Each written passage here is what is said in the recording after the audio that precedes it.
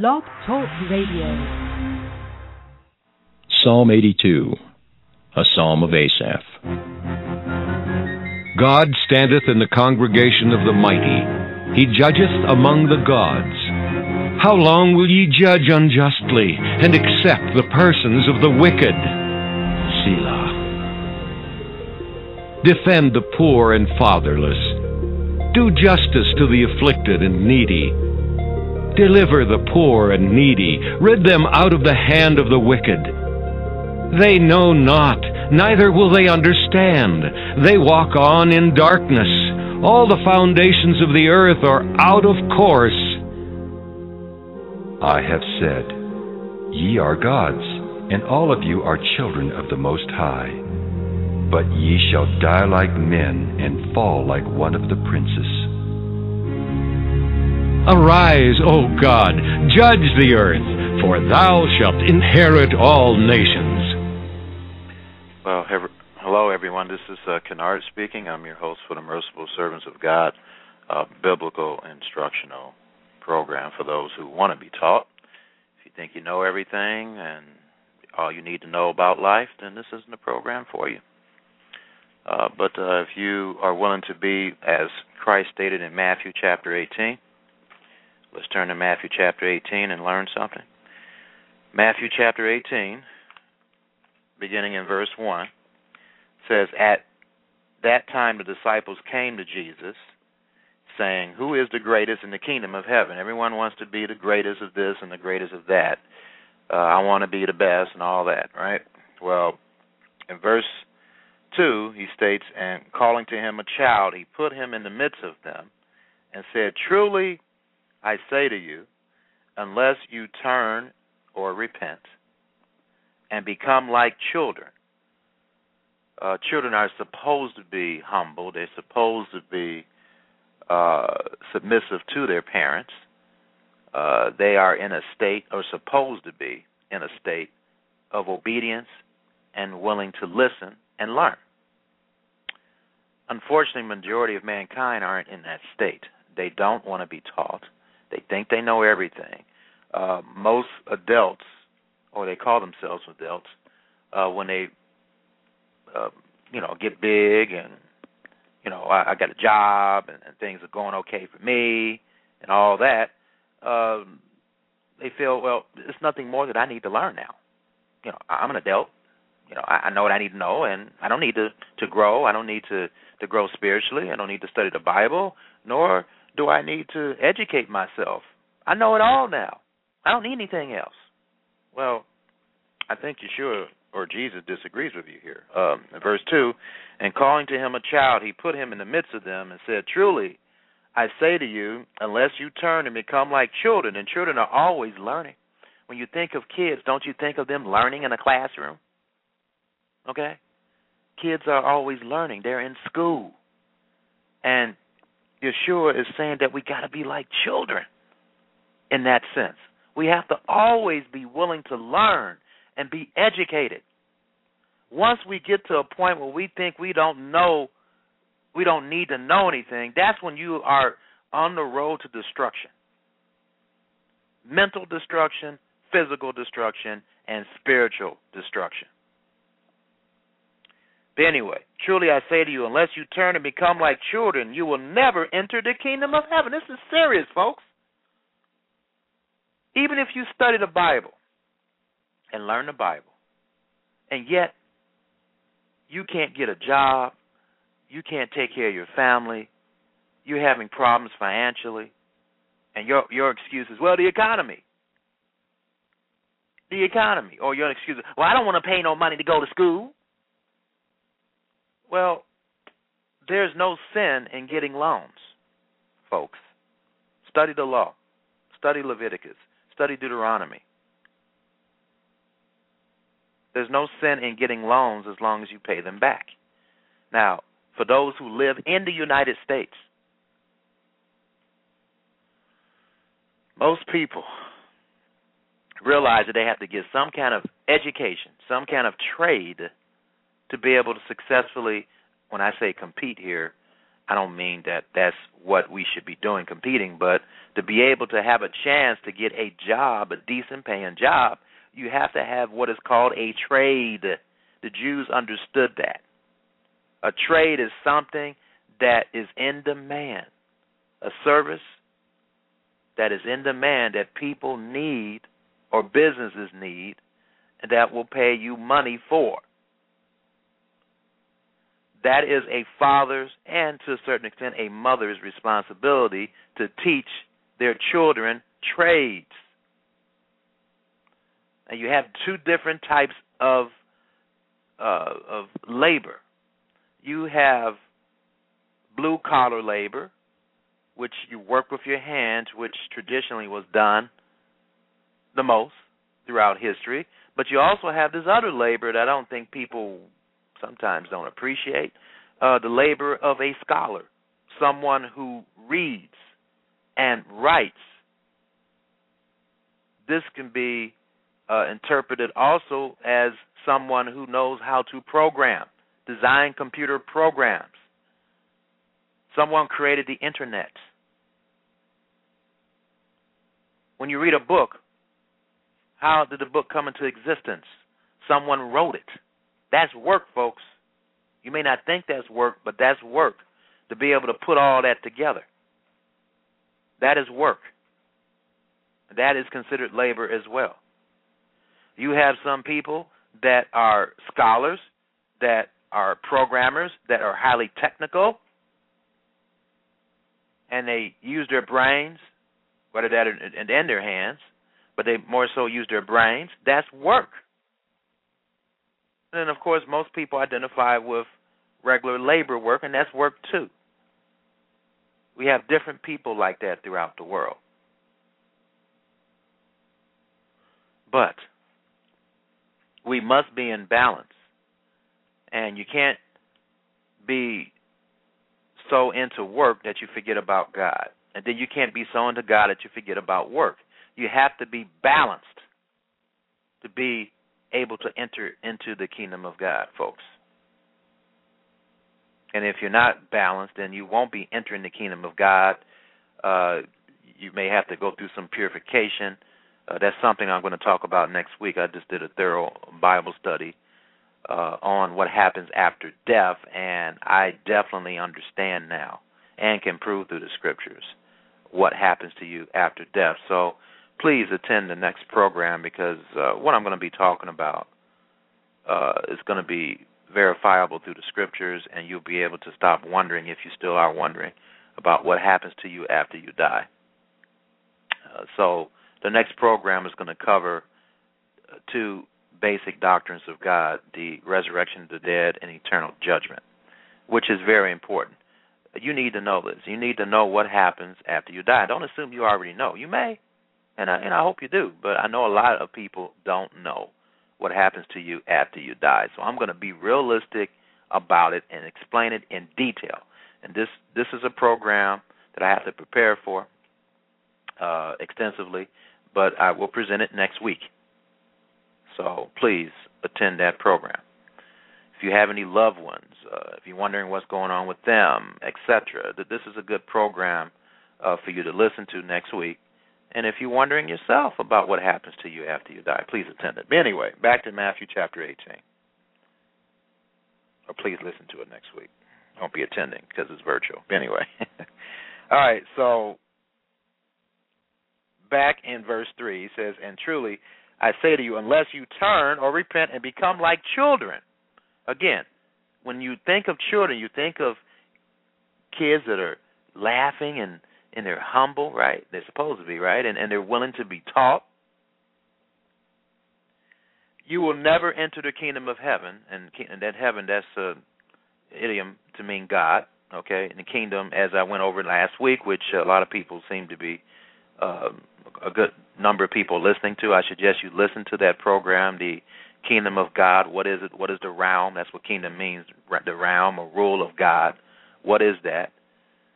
And I explain in there that we really aren't under the realm of God right now through the scriptures. So I highly recommend you listen to that program. As I stated, quite a few people are listening to it and downloading it. Anyway, it says, whoever humbles himself like this child is the greatest in the kingdom of God, or the rule of God. We have to humble ourselves, folks. The devil, Hasatan, or Satan, is not humble. He's not humble, folks. Let's turn to Ezekiel chapter 28 to understand that he's not humble. Come on, Ezekiel chapter 28. This attitude of the devil is broadcast in the atmosphere. And if we're not careful, if we're not close to God, we're going to start thinking like him and acting like him. That's where evil comes from. It certainly doesn't come from God. It comes from the devil. So Ezekiel chapter 28, starting in verse 10. And I'm going to jump where it says, you were the signet of perfection, full of wisdom and perfect in beauty. So the light bringer, that's what in the King James Version calls him Lucifer. That means light bringer. He was a light bringer. That's what he was originally. And he was the signet of perfection, full of wisdom and perfect in beauty. So he was a perfect being. You were in Eden, or Eden, the garden of God. Every precious stone was your covering. Sardis, topaz, diamond, beryl, onyx, jasper, sapphire, emerald, cumulco, or cambrico. Crafted in gold were your settings and your engravings. On the day that you were created, they were prepared. You were the anointed guardian cherub. I placed you. Now, a cherub is by the throne of God. So he was right there in the presence of God the Father himself. And Yeshua. In the midst of the stones of fire, in the middle of the stones of fire, you walk. So this is a supernatural being. You were blameless in your ways from the day you were created, so he didn't sin when he was created. But this is what happened. Till unrighteousness was found in you. Unrighteousness is not obeying God or the commandments, because in Psalm 119, verse 172, it states that righteousness is the keeping of the commandments. So the antithesis of that, or the opposite of that, is unrighteousness. Okay? Verse 16, in the abundance of your trade, so obviously this being was involved in business. He was trading. Okay? You were filled with violence in your midst, and you sinned. So I cast you as profane thing from the mountain of God, as in the idiom, from the throne room of God.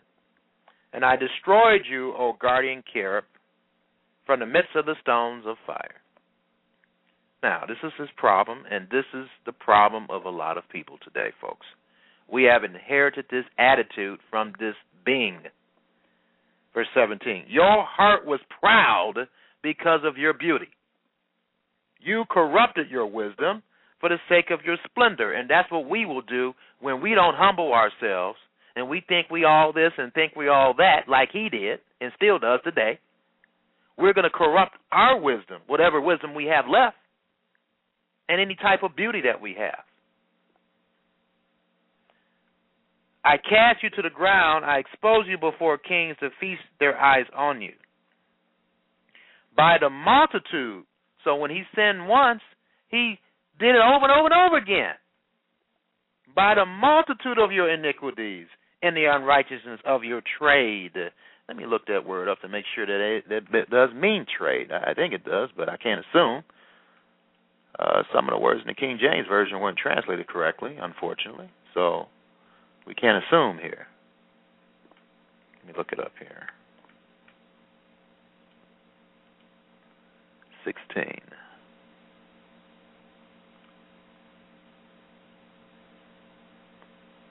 Okay, that word is translated merchandise in the King James Version.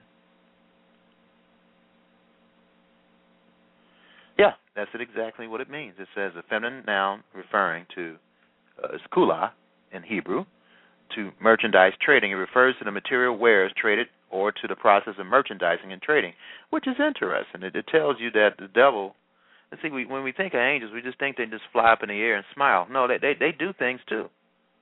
They have a life, a productive life. Heaven is another dimension. I know people may be familiar with the Twilight Zone, right? Well, there's another dimension called heaven that exists. It's another world. Actually, the earth is patterned after. It's just a type of what heaven truly is. And the spirit world exists in that heaven. But it's not perfect, obviously, because the Bible states in Revelation chapter 12 that there's going to be war in heaven. War in heaven, would you believe it? Yeah. So things aren't so perfect up there either.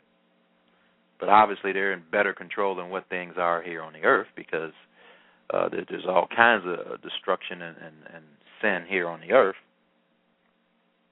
But anyway, I hope you understand where I'm coming from here in regards to our attitudes here. None of us know everything. We have to be as a little child to enter the kingdom of God, folks. And that's serious. If you're not willing to humble yourself, if you think you know it all, okay, if you think you can't be told nothing by anybody, remember, Balaam, the false prophet, was corrected by a donkey. A donkey. So we could all be corrected, folks. And the correction can come from anywhere, in any place. Or, in Balaam's situation, even an animal. Okay? So we need to cut all this stuff out here and humble ourselves. All right. The title of this Bible study today, I had a rough work week. I didn't really have time to really prepare, so this is going to be somewhat of an impromptu Bible study, but thank God I know the Bible enough to be able to do impromptu Bible studies. But this is a subject matter that I know very well about, the 12 tribes of Israel. And this, perhaps for some people that may be listening to me for the first time, I never heard of this, this may be a shock to you about what I'm going to talk about. But what I implore you to do is go to your Davidi's website, www.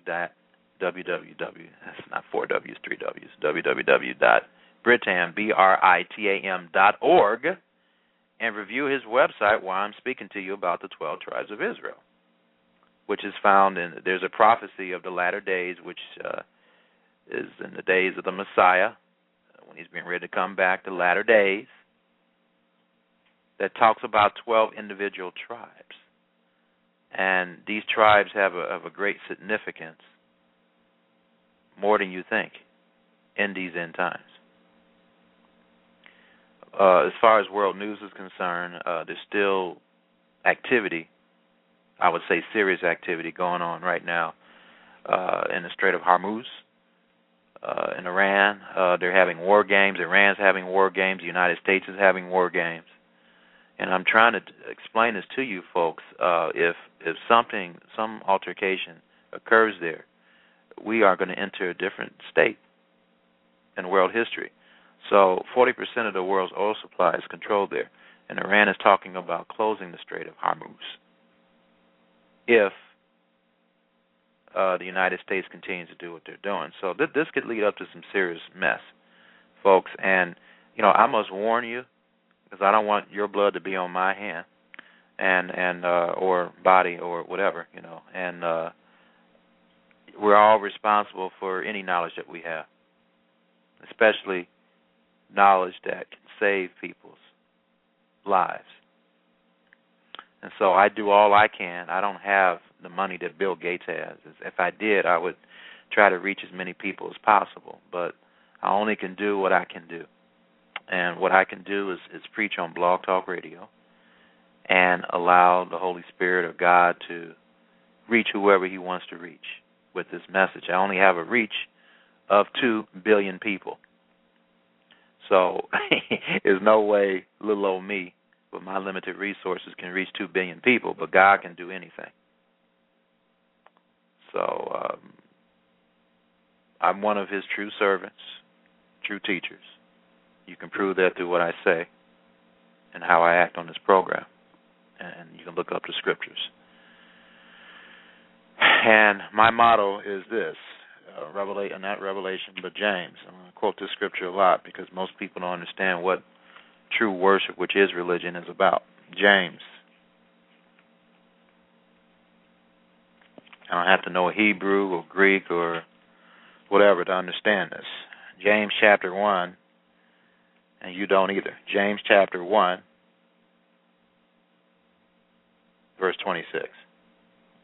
First of all, we have to learn how to control our mouths, folks. I mean, we all have a tendency to use our tongues in the wrong way, to offend people. And we have to learn how to be humble, as I began this Bible study, and be like a little child, and stop thinking you know everything. James chapter 1, verse 26. If anyone thinks he is religious or, worships God properly and does not bridle his tongue but deceives his heart, this person's religion is worthless. So we got to learn how to, shut up and listen. Verse 27, religion, a true worship that is pure and because that word religion, if you look it up in the original Greek, it means worship. So worship that is pure and undefiled before God the Father is this, which means to continue the thought of the sentence. To visit orphans. What are orphans? People that are fatherless, don't have parents, and widows in their affliction. And to keep oneself unstained from the world. So that's true worship, is to help people that are in need. And the orphans can be applied spiritually as well. If most people don't know the true God, they're fatherless. So there's many spiritual orphans throughout the world. And they are being afflicted. They are being cursed because they are breaking, and don't even know it, the laws of God. Because they were not taught correctly. Hold your place here and let's turn to Jeremiah chapter 16.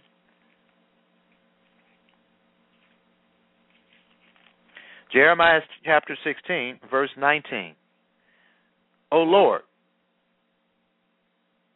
my strength and my stronghold, my refuge in the day of trouble, to you shall the nations come from the ends of the earth and say. So this picture, this is all the nations of the world coming to Jerusalem, okay?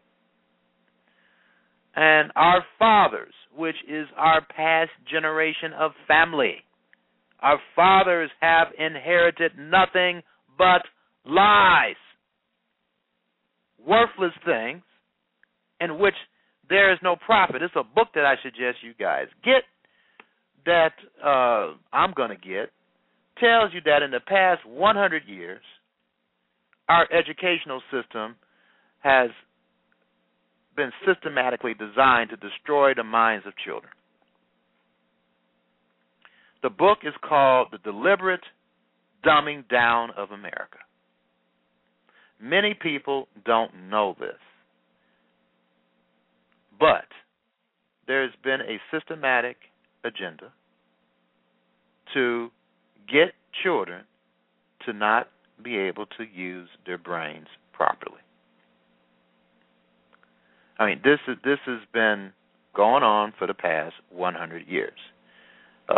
There's an article on InfoWars I'm just going to read briefly. And I suggest you listen to this woman. She knows what she's talking about.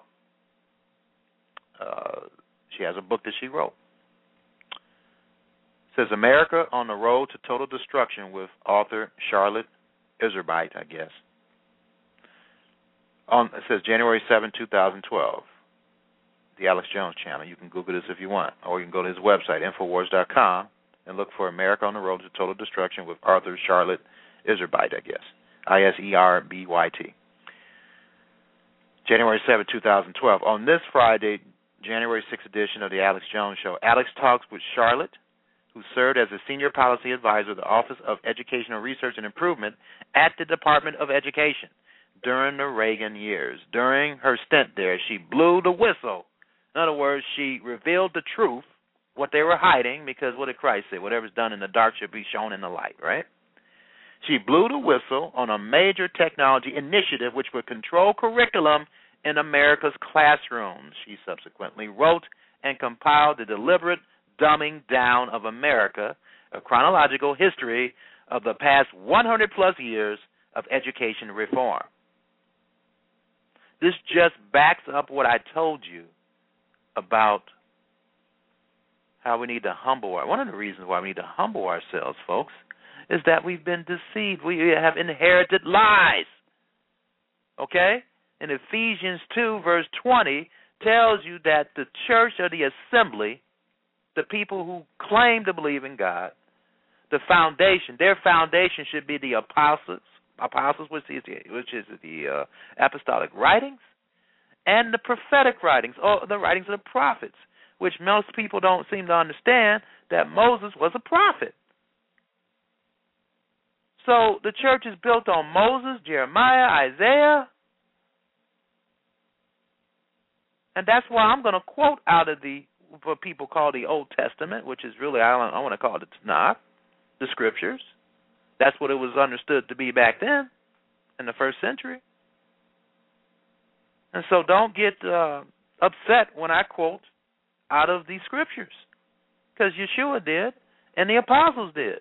Yeshua is Jesus' Hebrew name, for those who don't know. So, back to Jeremiah, which is part of the foundation of the assembly of believers. Our fathers have inherited nothing but lie. What is a lie? A lie is something that is not true. And here, God is speaking through the prophet Jeremiah to tell us that. And if you tremble at his words, which reminds me of another scripture, hold your place here in Jeremiah, Isaiah chapter 66.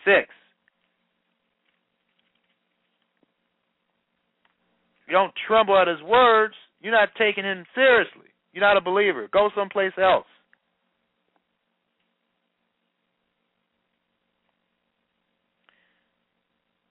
Isaiah chapter, and what I mean by go someplace else, go listen to some preacher that makes you feel good and lies to you. Anyway, Isaiah chapter 66, starting in verse 2. Well, actually, let's start in verse 1. Thus says the Lord, not me, but the Lord. Heaven is my throne. So whenever you think about the throne room of God, the throne is talking about heaven. Okay?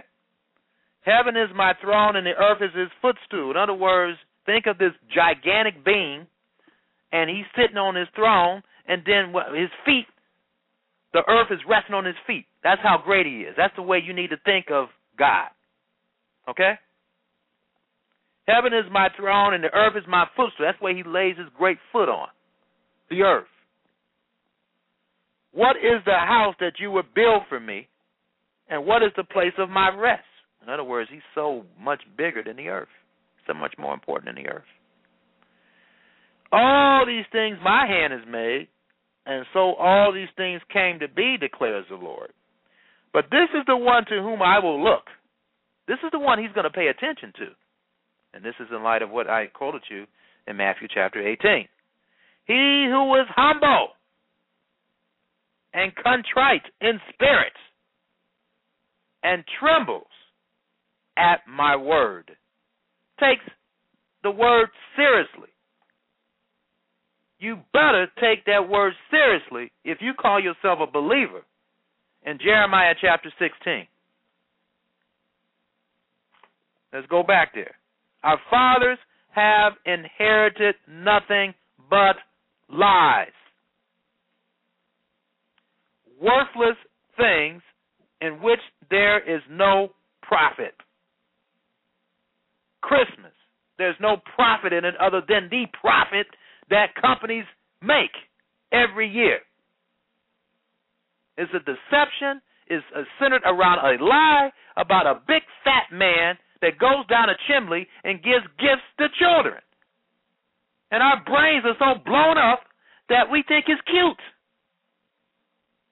He doesn't think it's cute, and I don't think it's cute, and any other true believer doesn't think it's cute. Christmas is a deception, one of the greatest deceptions, if not the greatest deception, that Hasatan has created of all time.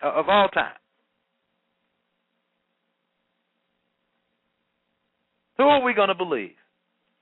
The devil or God? That is the question that each and every one of us need to answer for ourselves. I'm tired, and I know God is more tired than I am about the wickedness in this world. The stupidity and the downright this dumbness, like this woman wrote this book, The Dumbing of the World. Because if America is dumb, the rest of the world is pretty much dumb because most people in the world follow America. Now, the Chinese are pretty smart. They don't follow America in everything. They come over here. They learn the subjects that many of us don't want to deal with today because we got our football games and we got our soap operas that just talks about sin all day, basically, and has acting scenes of people sinning all day during the afternoon.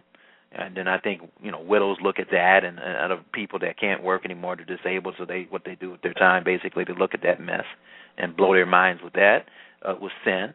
And then, of course, you have the American Idols, and you have X Factor, which wasn't as bad as American Idol, in my opinion, but people focus too much on that stuff, okay, and too much entertainment, and a lot of the sitcoms and so forth, Two Men and all that, I forgot the name of the silly thing, and all these Naked Housewives or whatever, all these things contribute to the dumbing of America. If you go to mojoboxoffice.com, matter of fact, I'm going to go there right now, you can tell what we focus on the most based on the money that we spend on the movies, which I think is a $50 billion industry, something like that. As far as movies are concerned, people actually waste their money on filth and looking at movies that will do nothing but blow your brain away. And what I mean by blow your brain away, you don't have the ability to think properly. Your eyes are attached to your brain for a reason. And whatever you see, allow yourself to see, and your ears are attached to your brain for a reason as well. Whatever you allow your eyes to see and whatever you hear will and does affect you. Don't fool yourself. Don't deceive yourself. Now, here's the top movies. Mission Impossible. Got the cute girl in it, like most of these movies. Got handsome gentlemen in it, Tom Cruise, and got them running around shooting people and all that, and a lot of destruction, right? Real great movie to listen to look at, right? Sherlock Holmes, fantasy, same thing. Alvin and the Chipmunks. The Girl with the Dragon Tattoo. War Horse. We Bought a Zoo. Okay, etc. The Darkest Hour. There's a few, I guess, decent. The Muppets, I don't know, I haven't looked at that. But you got to really work hard these days to look at a decent movie. And I think Mission Impossible is rated restricted, right? Which has got sex in it and all that, So it's just, and so far, Americans have spent $132 million on this movie. What if we spent that money on helping the people that are starving as I'm speaking right now? We're 47, I think it's almost 50 million people right now that are on food stamps. What if we spent that money? Because this definitely isn't a need, is it? I mean, to go see a movie? I mean, is that really a need, folks? No. But you have other people out here starving that need jobs. We need to help them. That's what life is about, helping, as I was reading here, helping the afflicted, right? The widows aren't the only people that are poor. That is an example of someone, when biblically, when you think of somebody who's poor, you think of a widow, and you think of someone who's fatherless. But there's other people that have parents and the parents don't treat them like they should, or they have forsaken them for the wrong reasons. They need help too. They have become fatherless. They're fatherless. When your father is alive and he cuts you off, that person's fatherless. So there's quite a few people out there in the world like that. We folks, we are living really in a very wicked world, okay? And even Paul said that in his day, in Galatians 1, verse 4. Let's turn to Galatians 1, verse 4.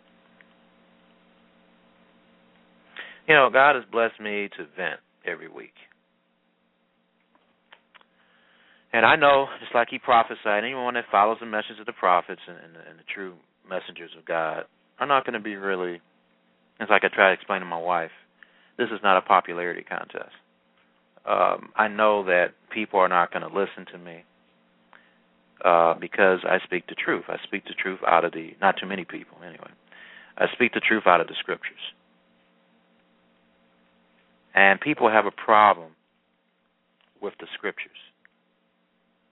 They don't want to listen. I mean, this has been a problem since the days of Moses. Even the Israelites and even the modern Israelites of today don't, and I'm not just talking about the ones in the Middle East, they don't want to listen to the words of God. Galatians 1, verse 4. Like when I quote this scripture and say, well, that's not true, that means that that's not true, you know, and it is true. Galatians 1, verse 4. Who gave himself for our sins to deliver us from this present evil age. Now, if Paul thought the world back then was evil, it certainly is evil today.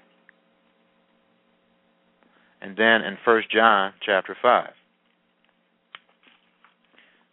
You know, I remember when I was young, very young, and my aunt, bless her soul, but she doesn't know any better. She was trying to explain to me how peaceful the world is, and I was looking at her like, what is she talking about?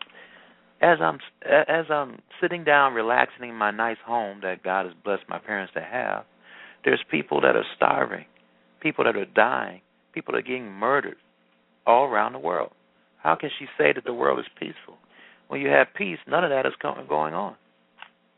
You know, it's like people's brains don't have the capacity to function properly because of sin, because of inheriting lies. And when you, for anybody to think that the world is peaceful right now, they don't understand what the word peace means. Peace means to have all your needs taken care of, to have no problems, to not be worrying about anything.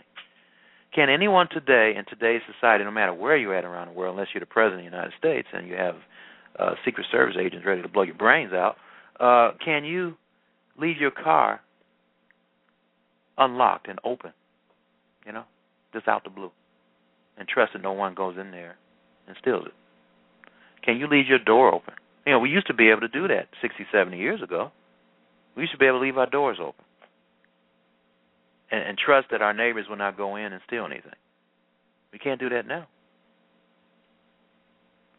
Folks, we won't have peace until we're able to do that.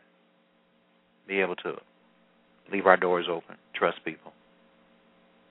You know, leave our car doors unlocked. Nobody's going to steal it. Okay? So let's be honest with ourselves. We've got to stop deceiving ourselves and being in a winter wonderland of or a Alice in Wonderland fairy tale. That's what the most United States citizens are living in. They're living in a fairy tale land, okay? And we need to wake up, folks. 1 John 5, verse 19 says, we know that we are from God, and the whole world lies in the power of the evil one. Other translation states that the world lies in wickedness. What is this evil one doing, folks? What is this evil one doing? Let's turn to Ephesians chapter 2 and find out what he's doing. What he's doing to people's minds. Ephesians chapter 2, starting in verse 1.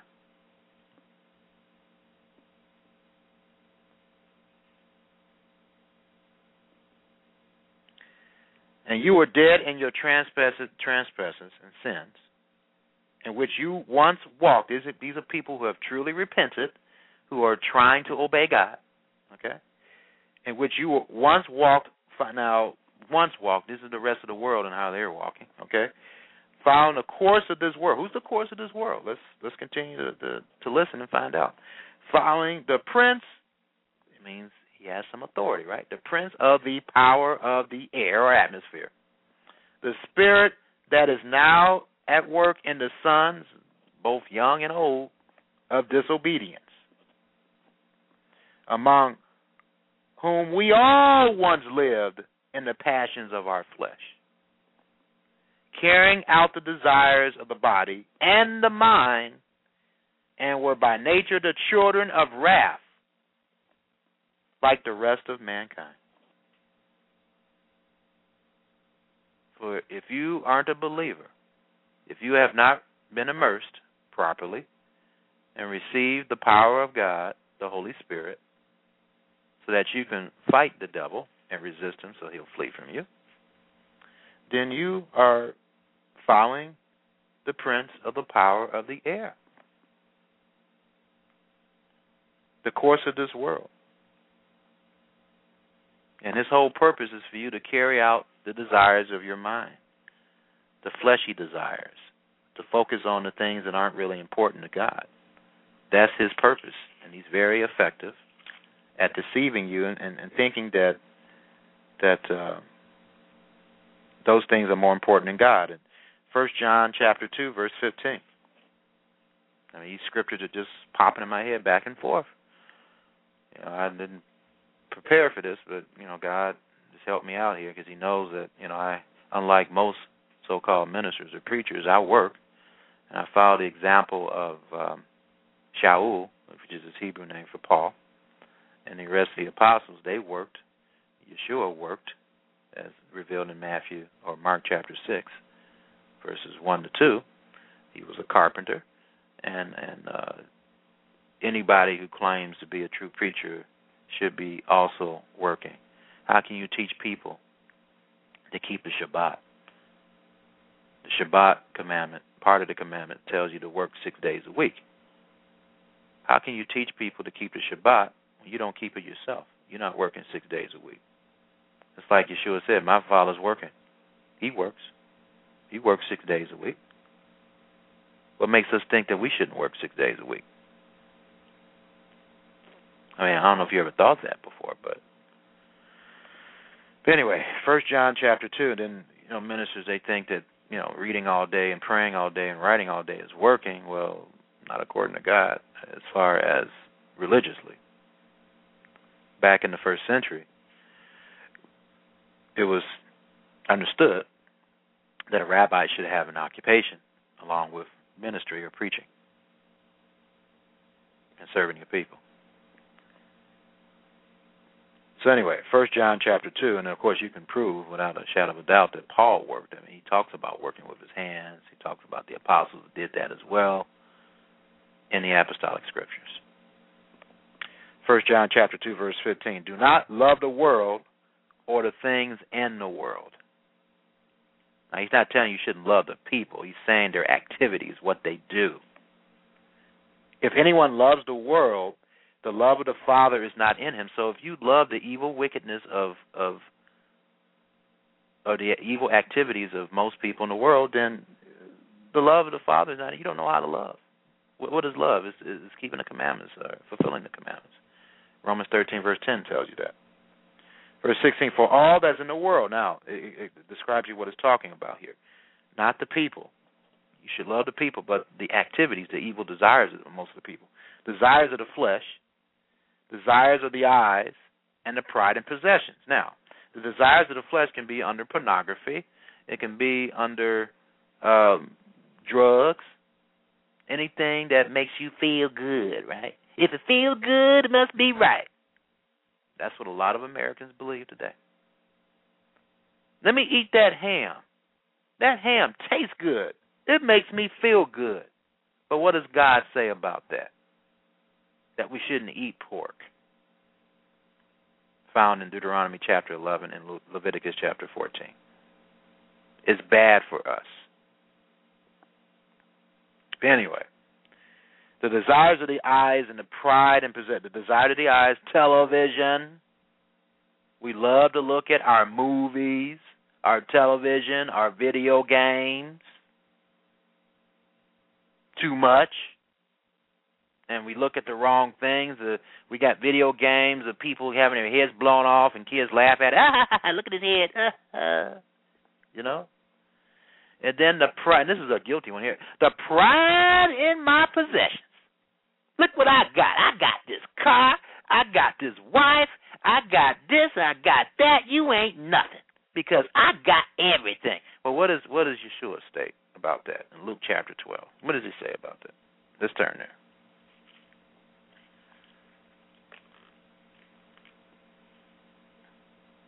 Luke chapter 12. One of my favorite parables.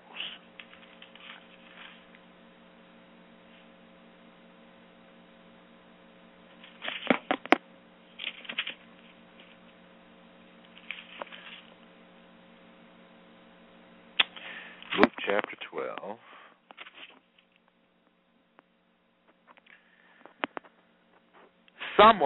Luke 12, verse 13, the parable of the rich fool.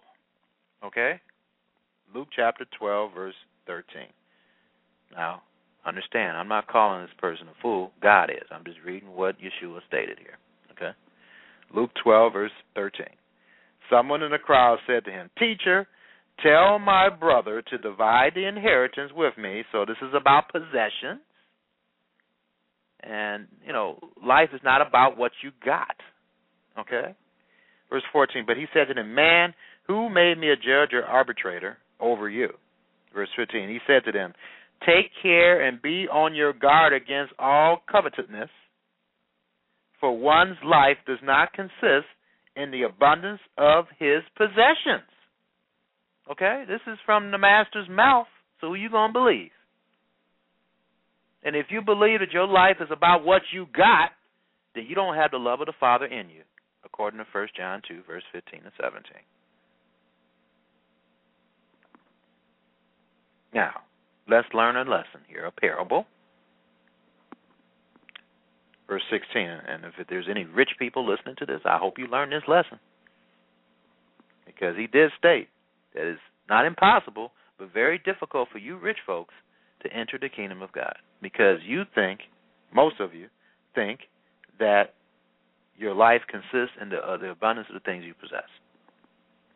Verse 16, and he told them a parable, saying, The land of a rich man produced plentifully, as they tend to do in this world, particularly in this country. We got the most billionaires, with a B, in this country.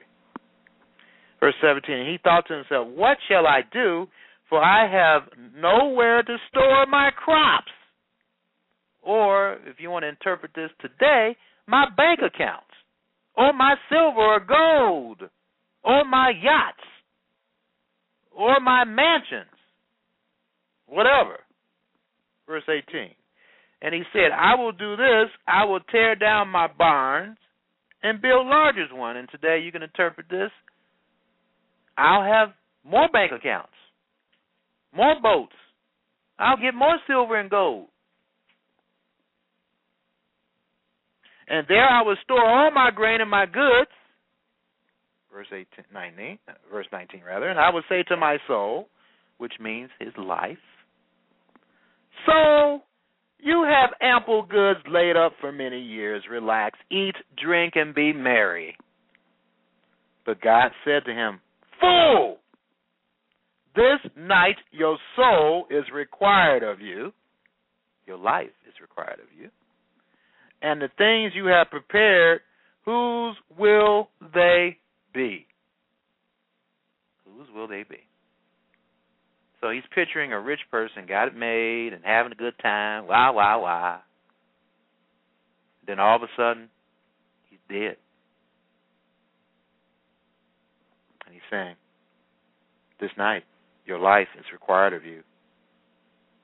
And the things you have prepared, whose will they be?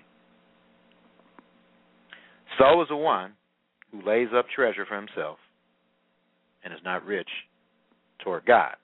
And in Matthew chapter 25, it tells you that when you give to other people, you're really giving to God. So we got to be very careful not to have this rich fool's attitude. We need to have the attitude, if you are rich or if you have any extra goods, in 1 Timothy chapter 6. Let's turn there. 1 Timothy chapter 6, verse 17.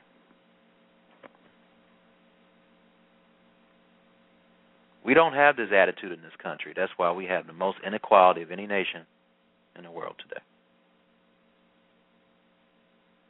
It explains how we can have the most billionaires, and yet we have 50 million people with an M that are on food stamps. How can that be? Well, the reason why it's so is because we're stingy. Most of us are stingy, especially the rich. They don't want to give to other people. I get this solicitation, and I haven't had a chance to speak to the CEO of this organization. What is it? Feeding America. I think it's Feeding America. But I need to speak to her, and hopefully I'll get a chance to do it because they market to people like myself who have limited resources, and I give whatever I can to help people that, as I'm speaking right now, don't have any food. I don't know if she's ever considered marketing to these rich folks, these billionaires that got money, that can help solve the problem. Former presidential candidate John Edwards stated that all we would need is $20 billion per year to solve poverty in this country. I don't have $20 billion. I just have $15 a month. Bill Gates, Warren Buffett, and all the rest of the billionaires got the money. I'm not saying that Bill Gates and Warren Buffett should be the ones that contribute $20 billion.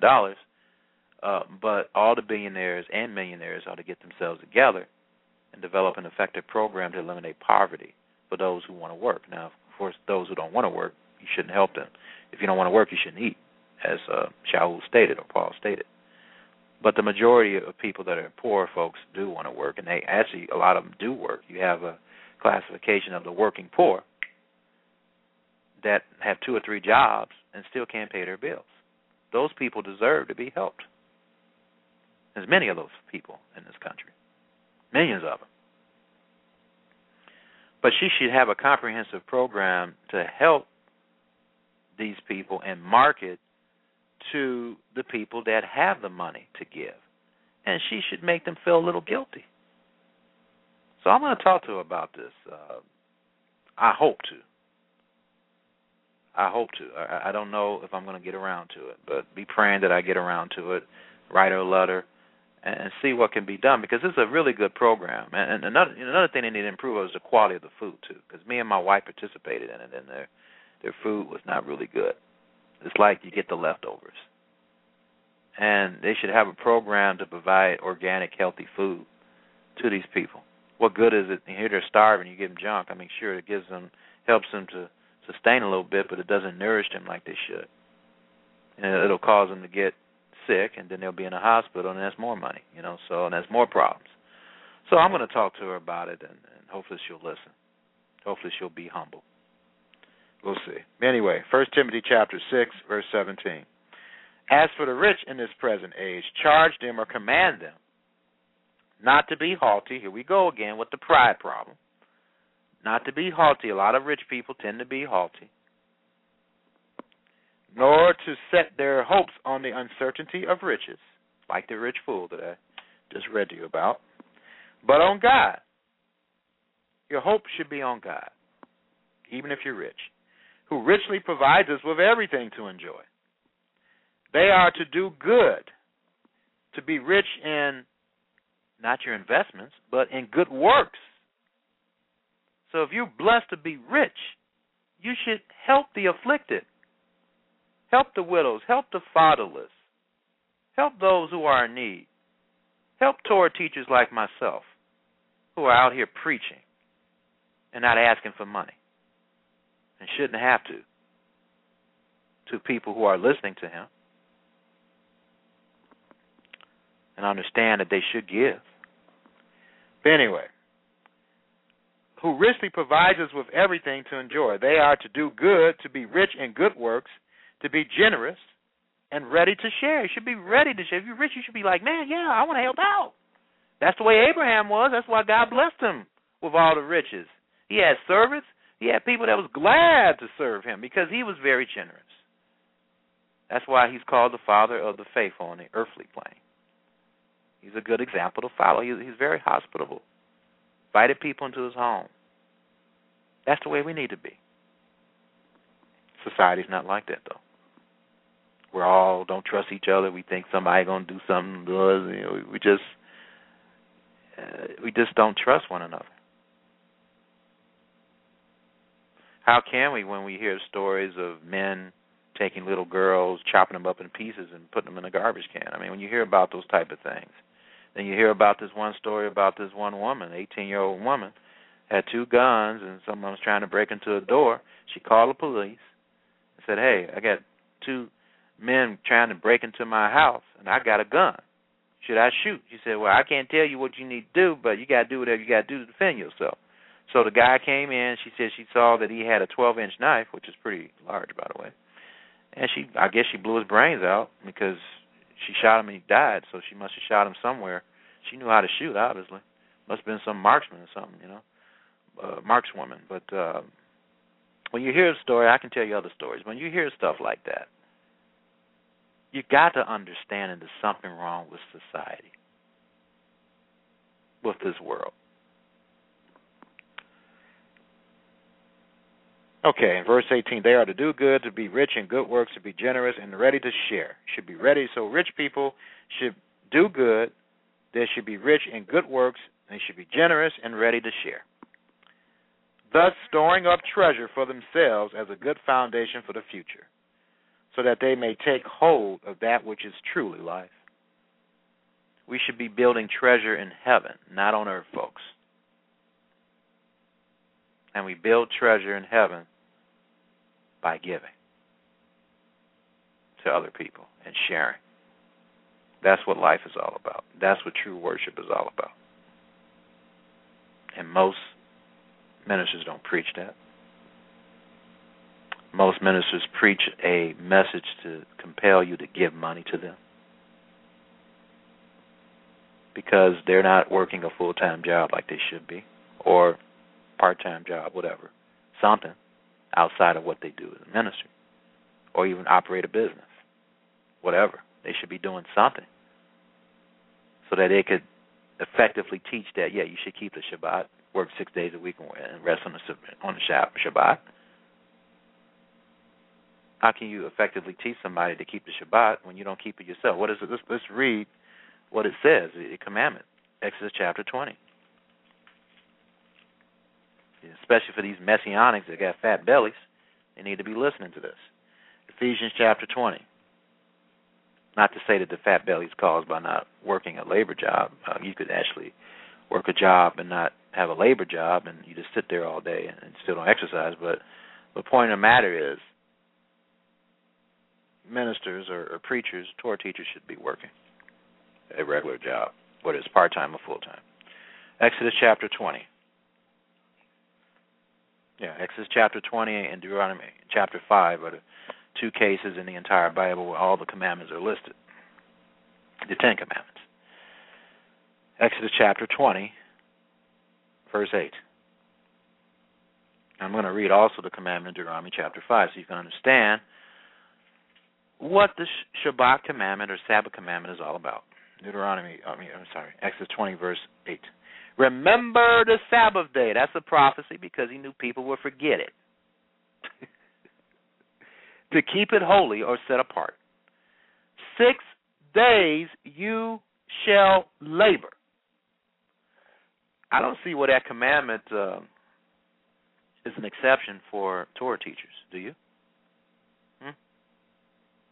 6 days you shall labor and do all your work. But the 7th day is a Shabbat to the Lord your God. On it you shall not do any work, you or your son or your daughter, your male servant or your female servant, or your livestock, or the sojourner who is within your gates, or the stranger. For in 6 days the Lord made heaven and earth, the sea, and all that is in them, and rested on the seventh day. Therefore the Lord blessed the Shabbat and made it holy. Now, Deuteronomy chapter 5, there's another reason why he wants us to rest. Deuteronomy chapter 5, verse 12.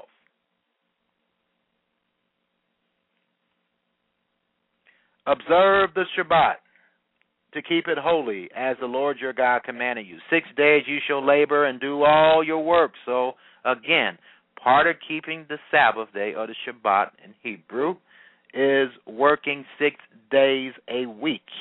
A day is 12 hours, right? So that means do all your little labor to make money, and then all your other normal job responsibilities you do during the day. 14, but the seventh day is a Sabbath to the Lord your God. On it you shall not do any work, you or your son or your daughter or your male servant or your female servant, even your animals should rest. Should be a special day for them too. Or your donkey or any of your livestock, or the sojourner who is within your gates, that your male servant and your female servant may rest as well as you. Even doctors say you should rest 1 day a week, folks. And then where do we get thank God it's Friday from, huh? TGIF, right? Where do we get that? I tell you where we get it from. We get it from God, because God put it in us to have to rest. Verse 15. You shall remember that you were a slave in the land of Egypt. This is the other reason. We should remember that we were slaves. Egypt is a type of the world, folks. You shall remember that you were a slave in the land of Egypt, and the Lord your God brought you out from there. And then apply that spiritually. If you are listening and understanding what I'm saying, he's taking you out of the wickedness of the world, which is typified of Egypt. With a mighty hand and an outstretched arm. Therefore the Lord your God commanded you to keep the Shabbat. In other words, he doesn't want you to be oppressed. He doesn't want you to suffer like that. And the Shabbat pictures the time when all of humanity won't be suffering anymore like that. And so it's a peaceful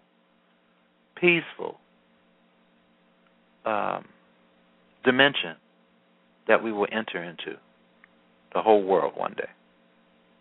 During the Messianic age of 1,000 years, which is revealed in Revelation chapter 20, and then after the Messianic era, when there's a new heaven and a new earth.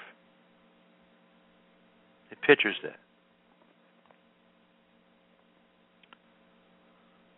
So, folks, I just hope I explained to you the seriousness. And then in Revelation chapter 12, verse 9, and I'm going to quote another scripture here. I think I may have to do this maybe every week for those, because I know there's new people listening to me, don't know what I'm talking about and so forth. So, but you need to understand where I'm coming from here.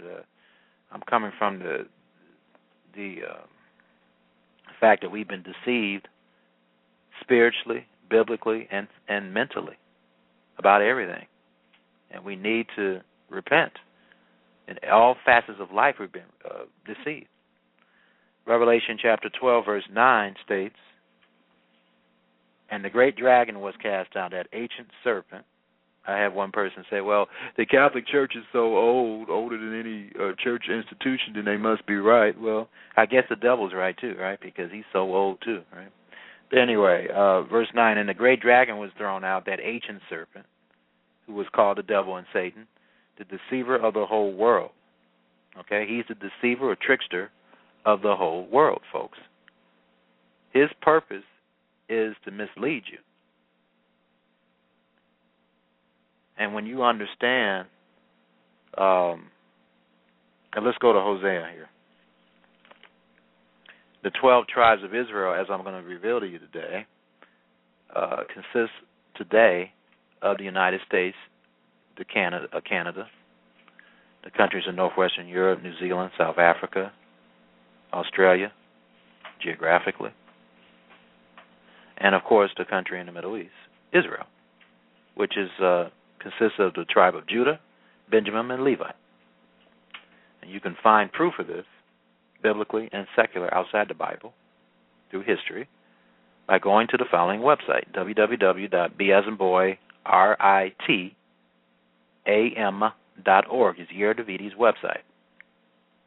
I feel I need to give him plugs because he's done a great work, and if you just read his material, you'll see and understand that what he's teaching is correct. So we've got to understand what God prophesies about us today through the prophet Hosea.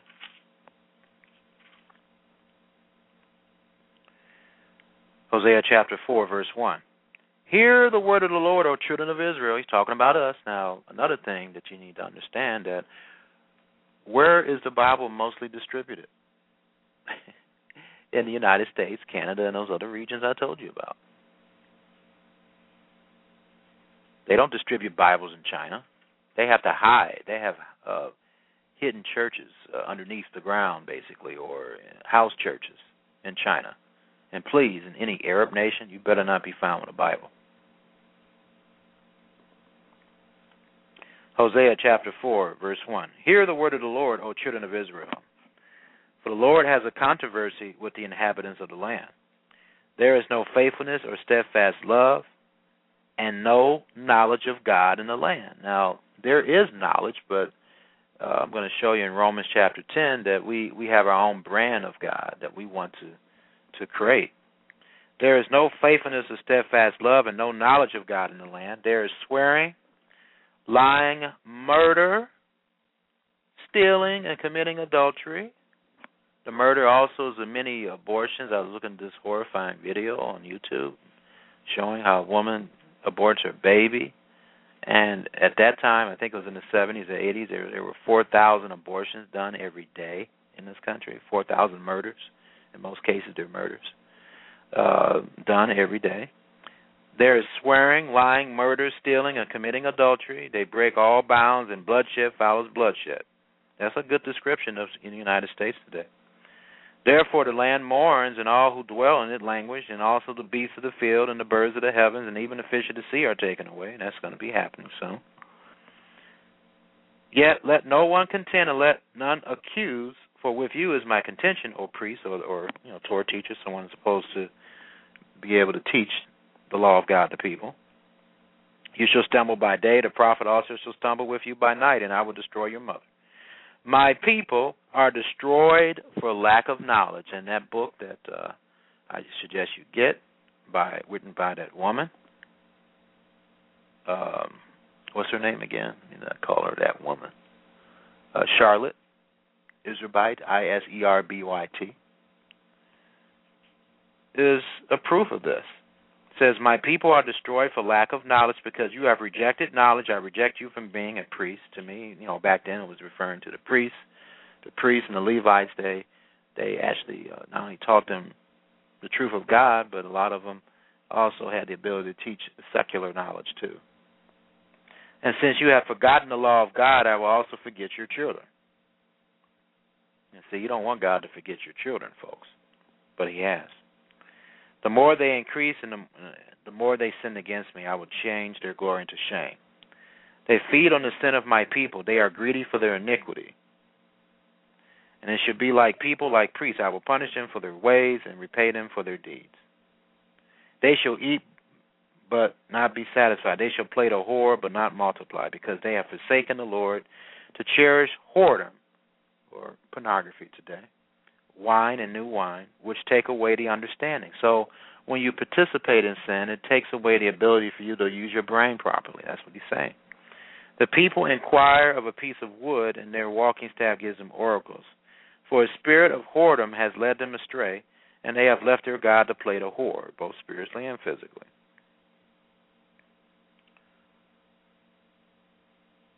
So, this is just horrible. And he states here in verse 16, like a stubborn heifer, Israel is stubborn. Yes, we are. Can the Lord now feed them like a lamb in a broad pasture? Ephraim, and you understand Ephraim is referring to the 10 tribes, which the United States is a part of, is joined to idols. Leave him alone. Like our American Idol and all our other things that we think are more important than God.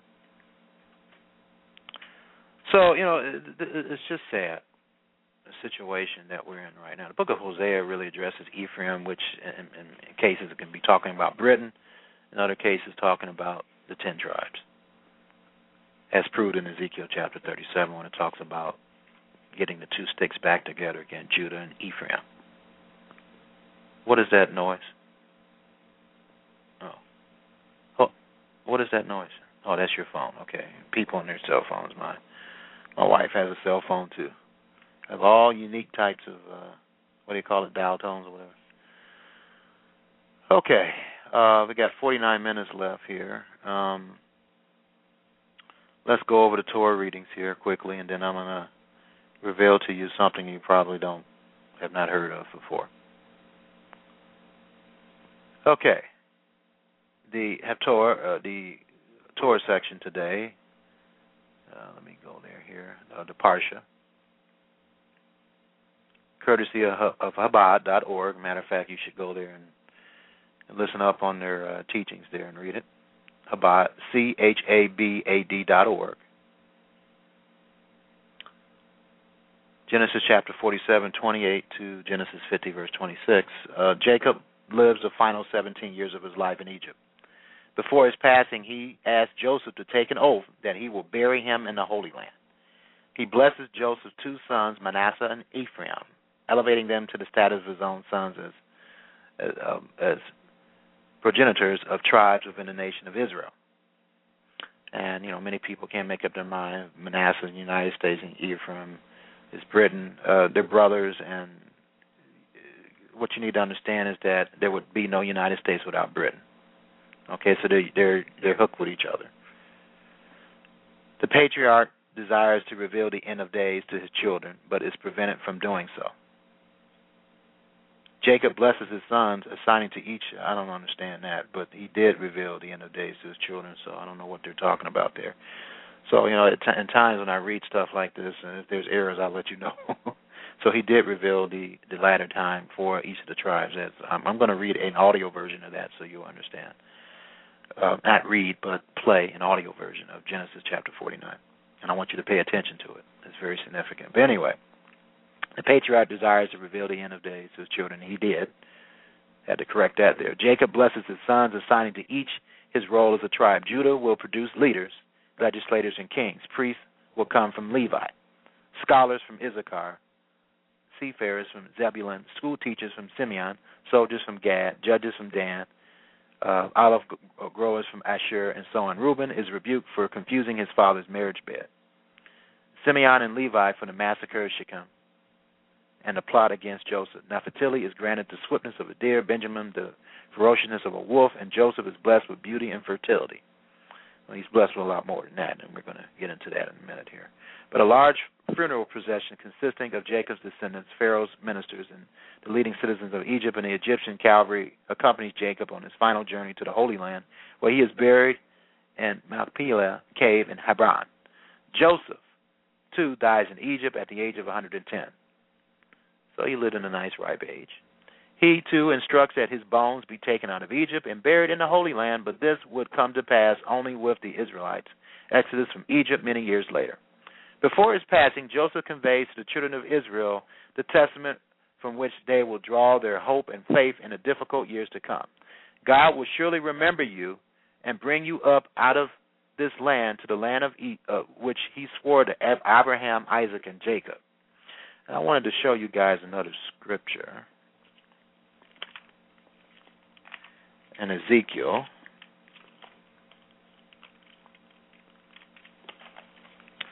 Ezekiel chapter 3.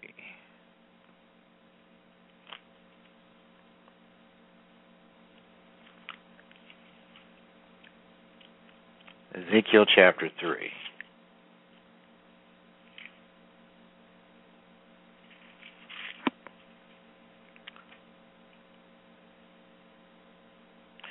And this was addressed to Ezekiel, but is also addressed to anybody who's preaching the message of the prophets. So it applies to me and other people that are like me, which unfortunately is not enough, not too many. Ezekiel chapter 3, verse 1, he said to me, Son of man, eat whatever you find here, eat this scroll, and go and speak to the house of Israel. Remember when Yeshua in John chapter 6 stated that you will eat my flesh and drink my blood? What he's not talking about literally eating him. He's saying that you need to eat his words. Just like you eat food. Man should not live by bread alone, right? Matthew 4, verse 4, but by every word that proceeds out of the mouth of God. That's what he was commanding Ezekiel to do. And that's what he commands us to do. Remember, Ezekiel is part of the foundation of the assembly, as proved in Ephesians 2, verse 20. Son of man, eat whatever you find here. Eat this scroll and go and speak to the house of Israel. So I opened my mouth, and he gave me this scroll to eat. And he said to me, Son of man, feed your belly with this scroll that I give you, and fill your stomach with it. Then I ate, and it was in my mouth as sweet as honey, similar to the in Revelation chapter 10 when he talks about John eating the scroll. Remember, to understand the book of Revelation, Ezekiel, you must study the book of Ezekiel, okay, to understand the book of Revelation and also Daniel. The book of Revelation is linked with those two books.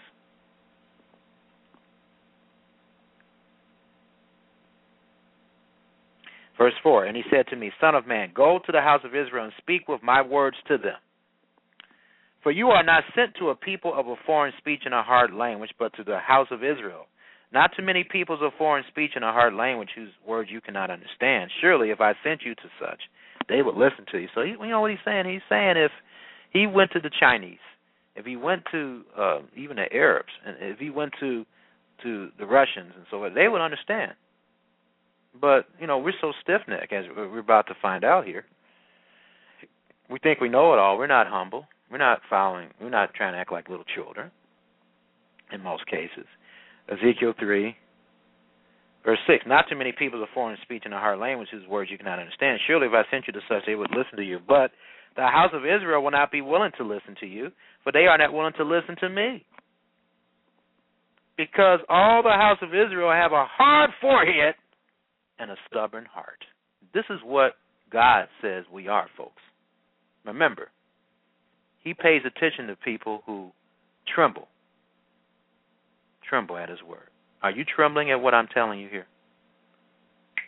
He states that the house of Israel will not be willing to listen to you or anyone that's preaching this message. Okay? For they are not willing to listen to me, because all the house of Israel have a hard forehead. You know what a hard forehead is? You know what I picture in my mind? You have a baseball bat and you hit that person across the head and the baseball bat breaks. That's how hard our heads are when it comes to God, folks. We don't want to listen to him. And a stubborn heart or mind. That is the characteristic of many Americans today, and many Britons, and many Europeans in northwestern Europe, the British Isles and so forth, and Australians and New Zealanders, South Africans, and Israelis in the Middle East. We have a hard forehead and a stubborn heart. Behold, I have made your face as hard as their faces, and your forehead as hard as their foreheads. Like emery harder than flint have I made your forehead. Fear them not, nor be dismayed at their looks, for they are a rebellious house. Rebellious house. Don't want to do what they're told. Moreover, he said to them, Son of man, all my words that I shall speak to you, receive in your heart and hear with your ears, and go to the exiles, to your people, and speak to them, and say to them, Thus says the Lord God, whether they hear or refuse to hear. So anybody that is preaching the message of the prophets like me, I'm supposed to go and preach like I'm doing on Blog Talk Radio, whether you're going to hear or not. And then when you understand this, in most cases, people don't want to hear. Because in Isaiah 59, people don't love the truth. Through the prophet Isaiah, God prophesied that people would hate the truth. They don't want to know the truth. Despite the fact that another prophet, Jeremiah, said that we have all inherited life. Most of us, with the exception of Yeshua, Jeremiah, and John the Baptist, because they were all born from the womb with the Holy Spirit. The rest of us have been born blind, spiritually blind. Do you realize that? Only 3 people in the world have not been born blind. The rest have been. We all have been born blind, spiritually blind. We've been born not knowing the full truth. And then we spend our lives, when God calls us, we spend our lives unlearning our error when He calls us to the truth.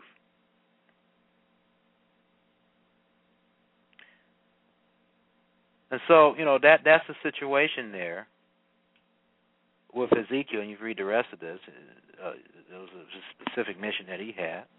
And I know some people say, hey, this is directly something I need to do today. No, you just preach it. You just preach it. You just preach it. And he just prophesied that, let me see. Well, let me just read this to you. This definitely does apply to me and anyone else. Verse 16, and at the end of 7 days, not that, but the word of the Lord came to me, Son of man, I have made you a watchman for the house of Israel. We all can be watchmen. We all have a responsibility to warn people if we have knowledge to save people. Whenever you hear a word from my mouth, you shall give them warning from me. If I say to the wicked, you shall surely die, and you give them no warning, nor speak to warn the wicked from his wicked way in order to save his life, that wicked person shall die for his iniquity, but his blood I will require at your hand. See, if you know something and you don't warn people, then God's going to require that from you. But if you warn the wicked and he does not turn from his wickedness or from his wicked way, he shall die for his iniquity, but you will have delivered your soul. Again, if a righteous person turns from his righteousness and commits injustice, and I lay a stumbling block before him, he shall die. Because you have not warned him, he shall die for his sin, and his righteous deeds that he has done shall not be remembered, but his blood will I require at your hand. But if you warn the righteous not to sin, and he does not sin, he shall surely live, because he took warning, and you will have delivered your soul. So this is a mission of saving souls, folks. That's what I'm trying to do. Okay? If you are listening to me, then God is calling you to truth. Okay? He wants to save you. He wants to save everybody. And he's using me and other people around the world, because they're scattered, the true servants of God, to reach as many people as they can. All I can do is preach on Blog Talk Radio and depend on the miraculous power of God to reach whoever he wants to reach. I only can reach 2 billion people. And, I don't have the money to target to. Even if I had the money to reach as many people, there's no guarantee that 2 billion people will want to be interested in listening to this. Only God can miraculously make people listen to what I'm saying. 2 billion people. Okay? So, but I'm planting the seed. He has to give the increase. Only God gives the increase of anything that you do. Anyway,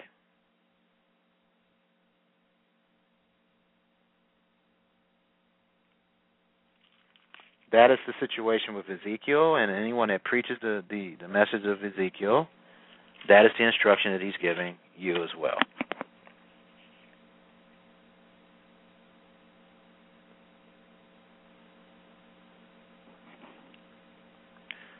So I'm trying to find also, he talks about,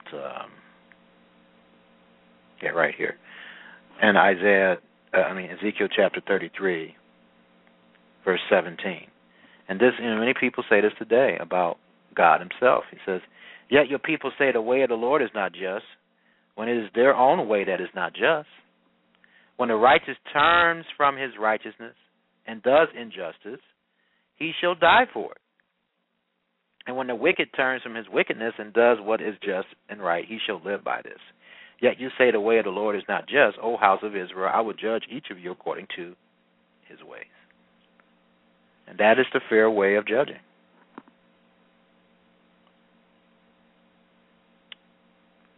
And then Ezekiel 33, verse 30, says, as for you, son of man, your people who talk together about you by the walls and at the doors of the houses say to one another, each his brother, come and hear what the word is that comes from the Lord.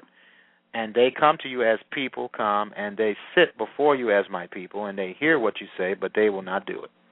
And I can understand what Ezekiel went to, because I experienced the same thing. On occasion, and I was recently invited to a congregation. I sat and talked to the congregational leader, He listened to me, but he didn't want to obey, didn't want to believe what I was telling him. So I understand exactly what Ezekiel went through here. It says, for with lustful talk in their mouths they act, and their heart is set on their gain, set on what they want, or what they want to get. And behold, you are to them like one who sings lustful songs with a beautiful voice and plays well on an instrument, for they hear what you say, but they will not do it. When this comes, and come it will, then they will know that a prophet has been among them. And, I'm not calling myself a prophet, but when I speak to people, they'll know that I preach to them properly the prophetic words of the Bible. Okay? And I know that's going to happen if it hasn't happened already when these things happen. And it says, when this comes, and it will, then they will know that a prophet has been among them. See, as far as all the things that he said would occur.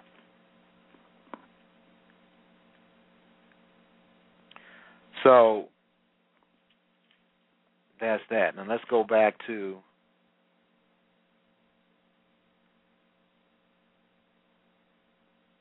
the Haftorah section here.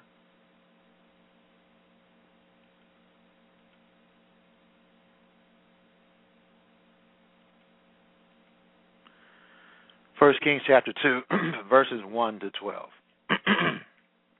In this week's Haftorah, King David delivers his deathbed message to his son and successor Solomon, echoing the week's Torah reading that discusses at length Jacob's parting words and instructions to his sons. King David encourages Solomon to be strong and remain steadfast in his belief in God. This will ensure his success in all his endeavors, as well as the continuation of the Davidic dynasty. David then goes on to give his son some tactical instructions pertaining to various people who deserve punishment or reward for their actions during his reign. The Torah concludes with David's death and his burial in the city of David. King Solomon takes his father's place, and his sovereignty is firmly established. And let's read briefly a little bit. Let me check something here first, and then we're going to briefly read that.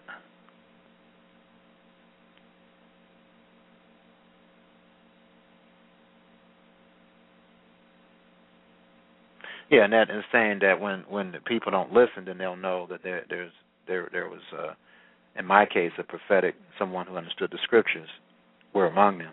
But in Ezekiel's case, of course, him literally being a prophet, when this happens. And it happens to me a lot. My wife can attest to it, and my son. I mean, we go and visit people, and we give them the words of God, and they don't want to listen. They don't want to listen. Anyway, First Kings.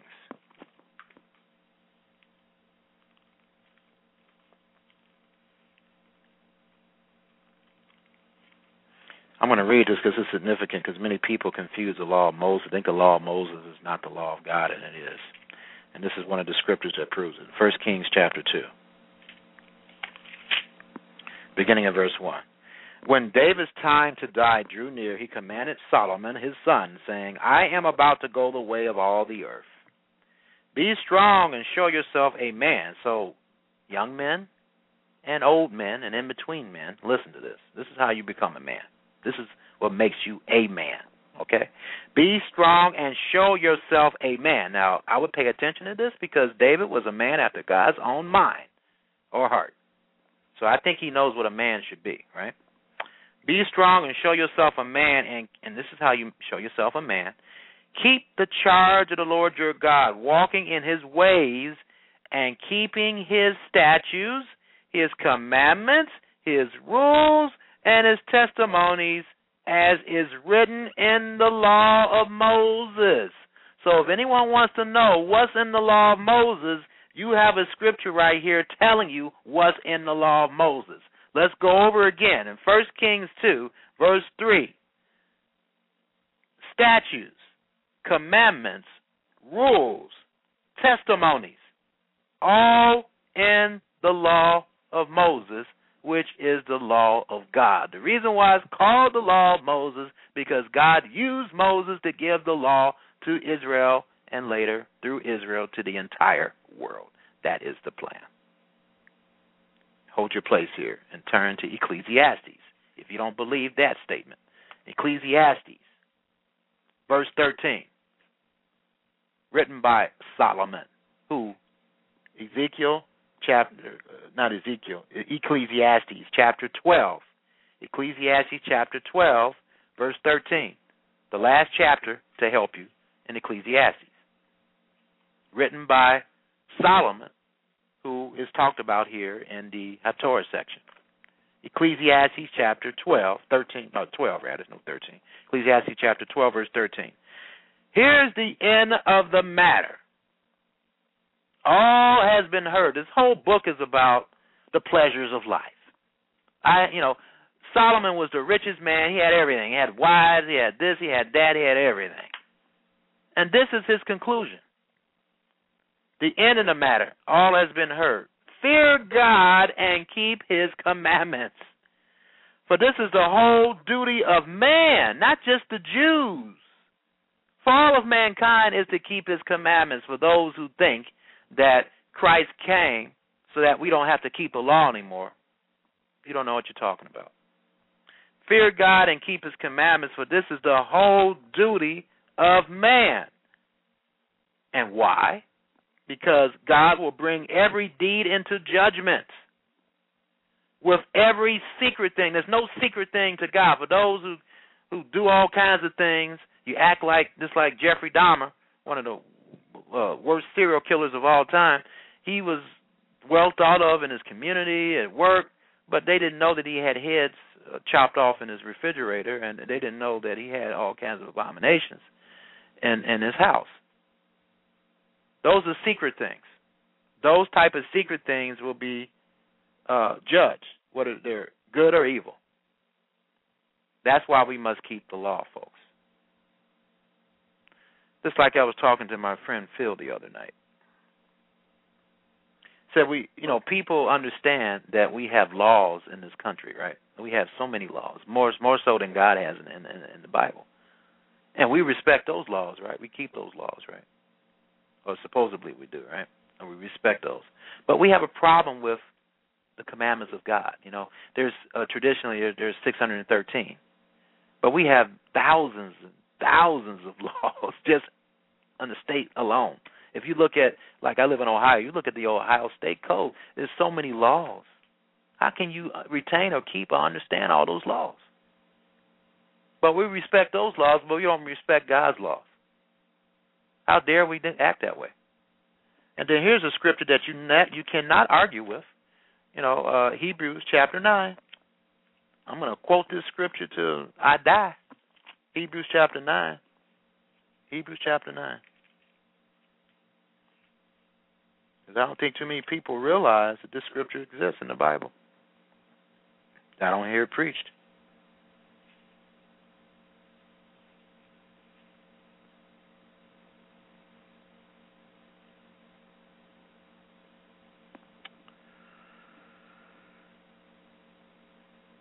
And Hebrews chapter 9, verse 13.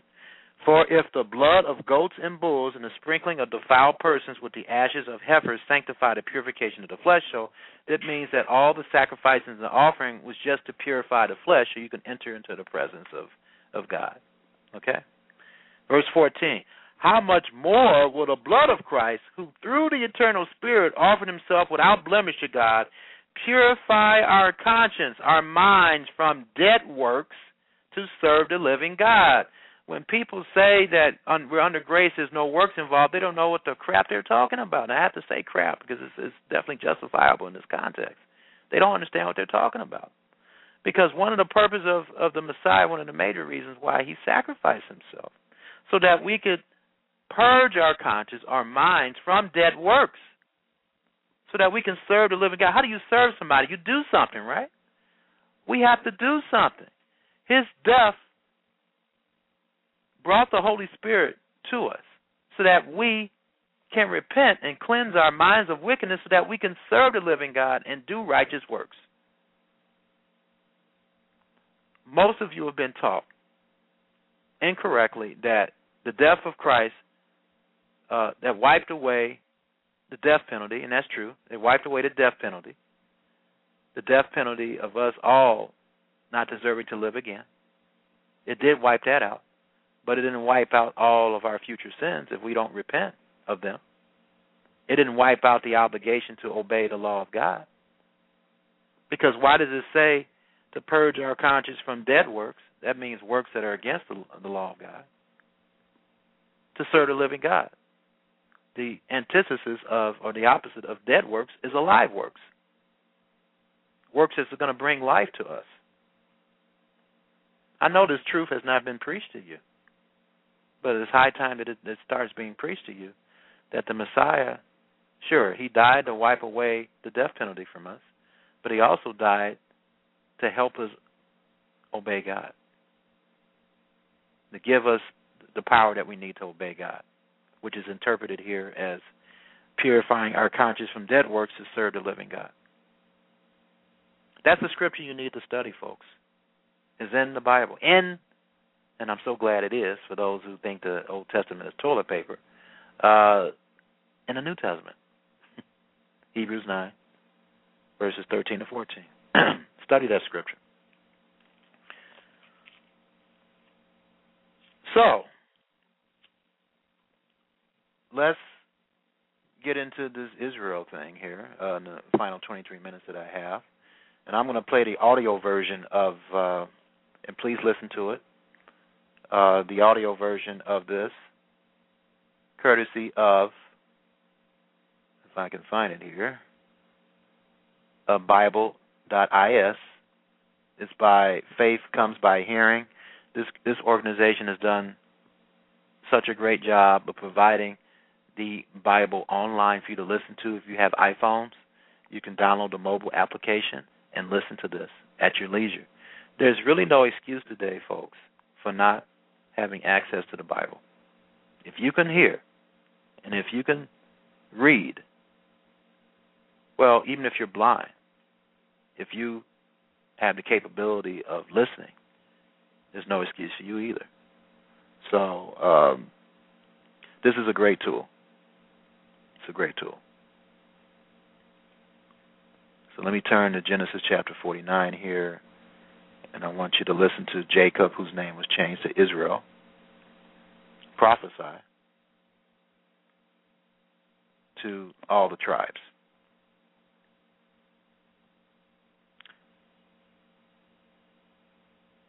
And what version is this in? I want this in the King James Version. Let's see.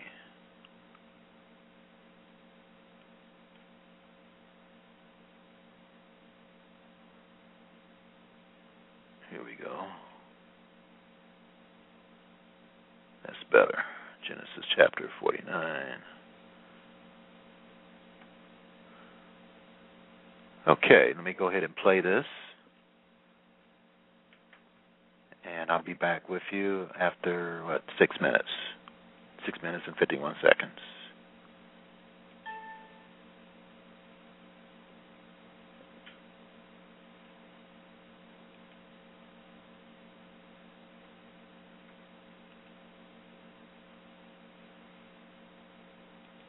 Genesis chapter 49.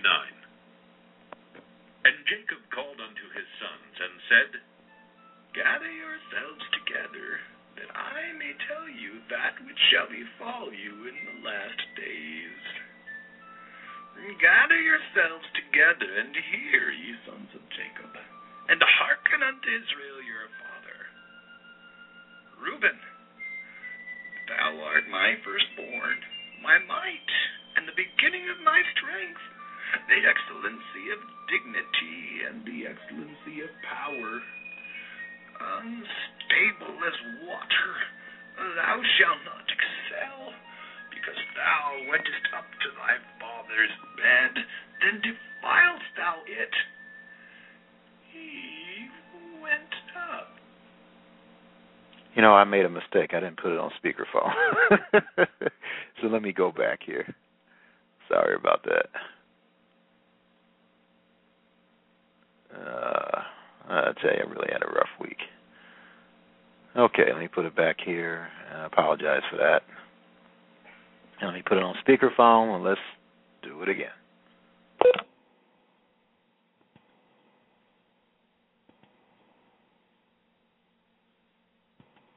Genesis, chapter 49.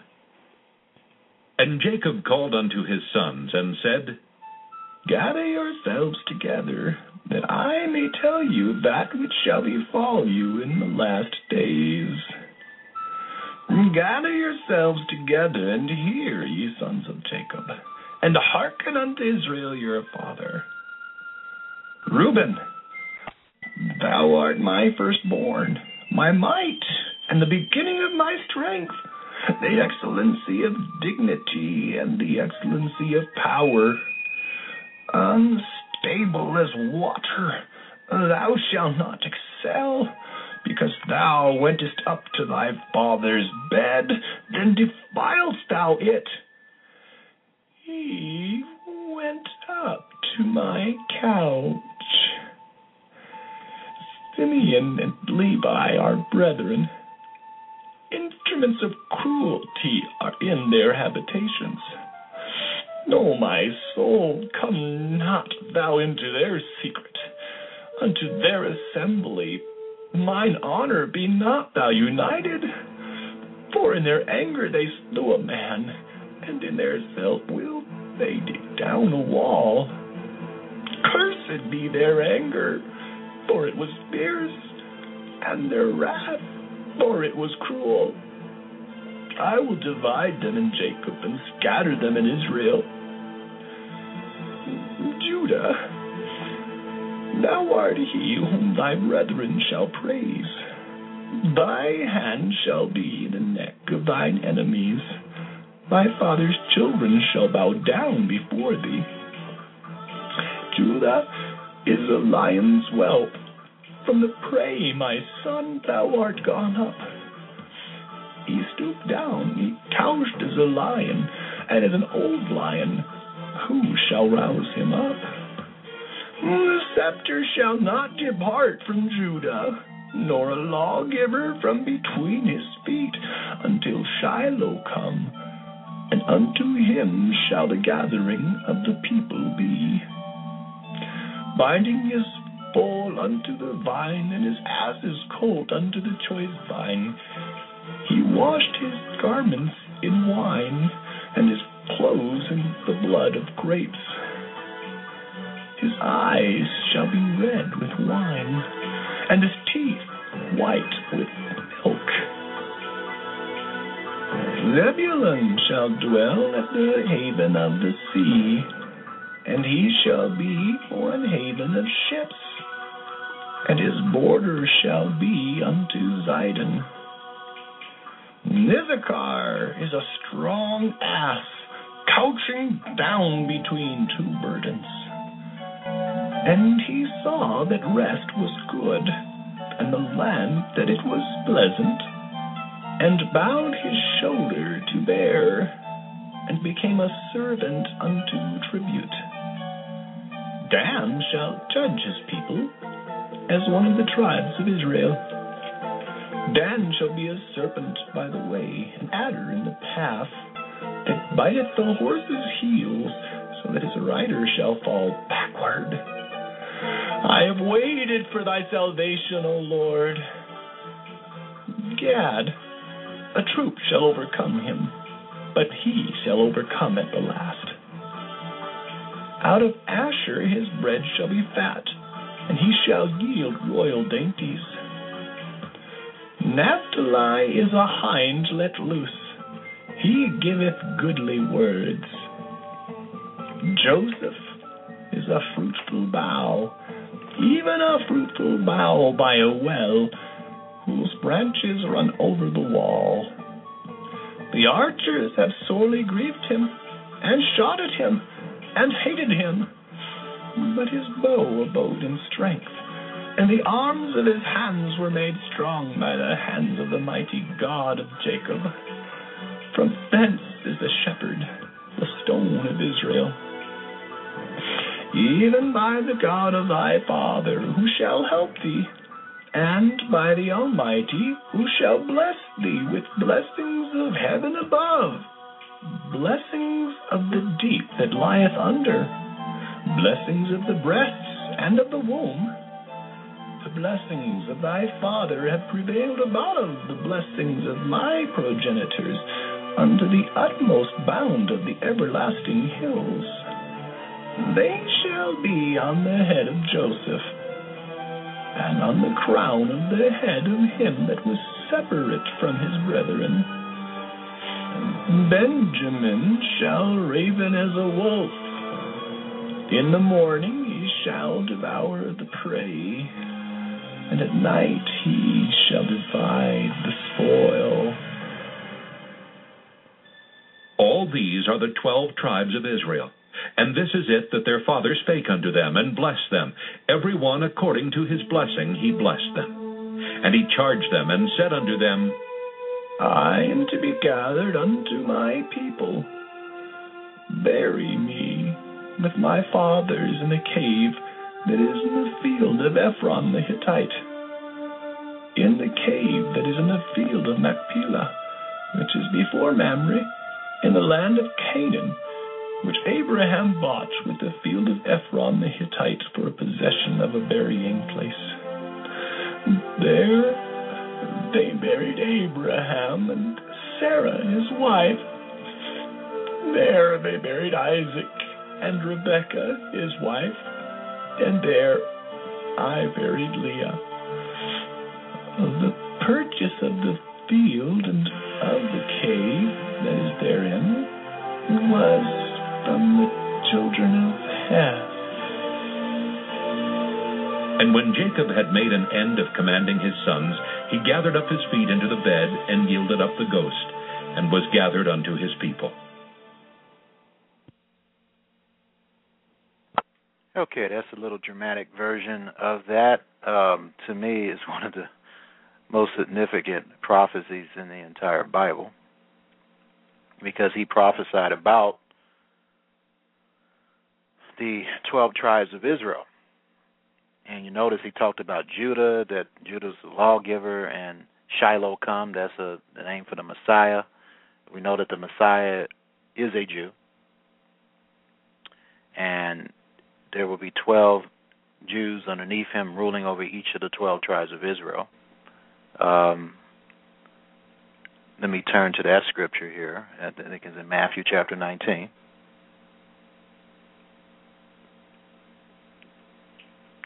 Matthew chapter 19.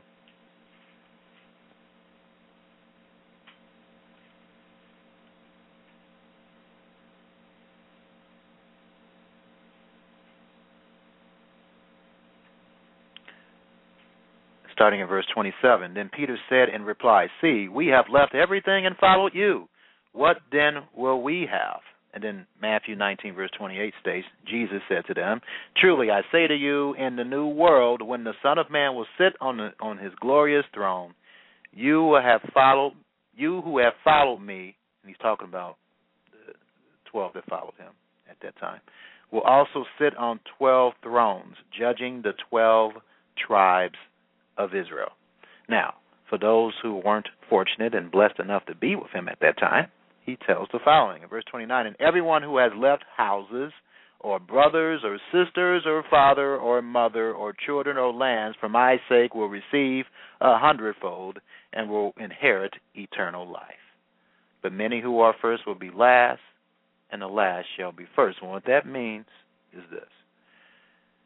If you were rich and you didn't care about anybody but yourself, basically, you will be last. For those who are poor, suffering with diseases, having all kinds of problems, and you do the best you can, then you will be first. Remember, the humble shall be exalted. All right. So I'm reading a little bit from this book, Mira Davidi's The Tribes of the Israel, the Tribes. He has a new edition of this book, and I suggest you get this book. You don't have to, though. You can just go to his website. He has everything on there, basically. Well, not everything, but a lot of material.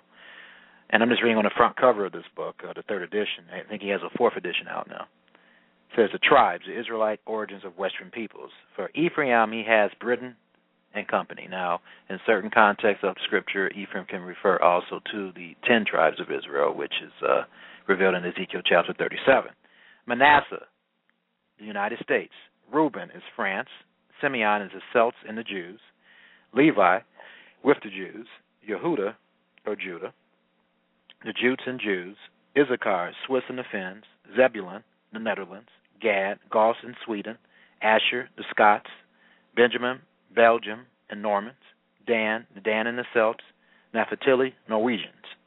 So that today is the modern identification of what the prophet Jacob or Israel stated.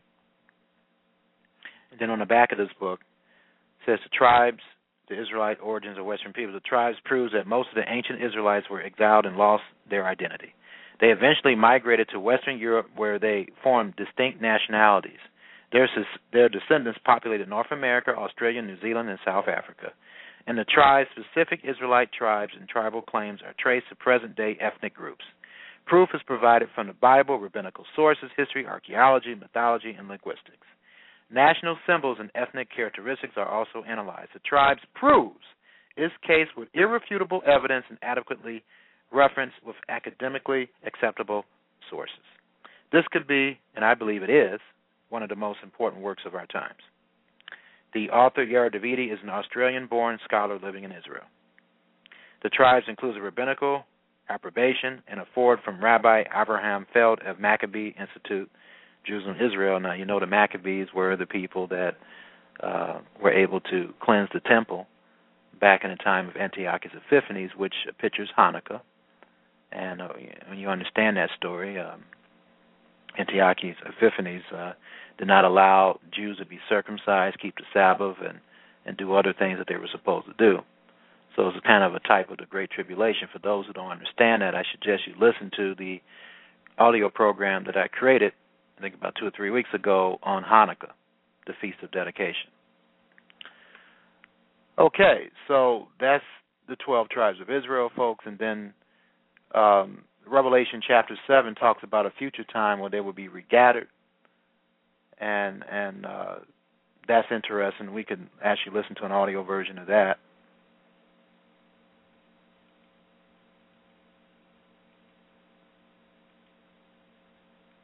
Revelation chapter 7. Let me see if I can turn there here.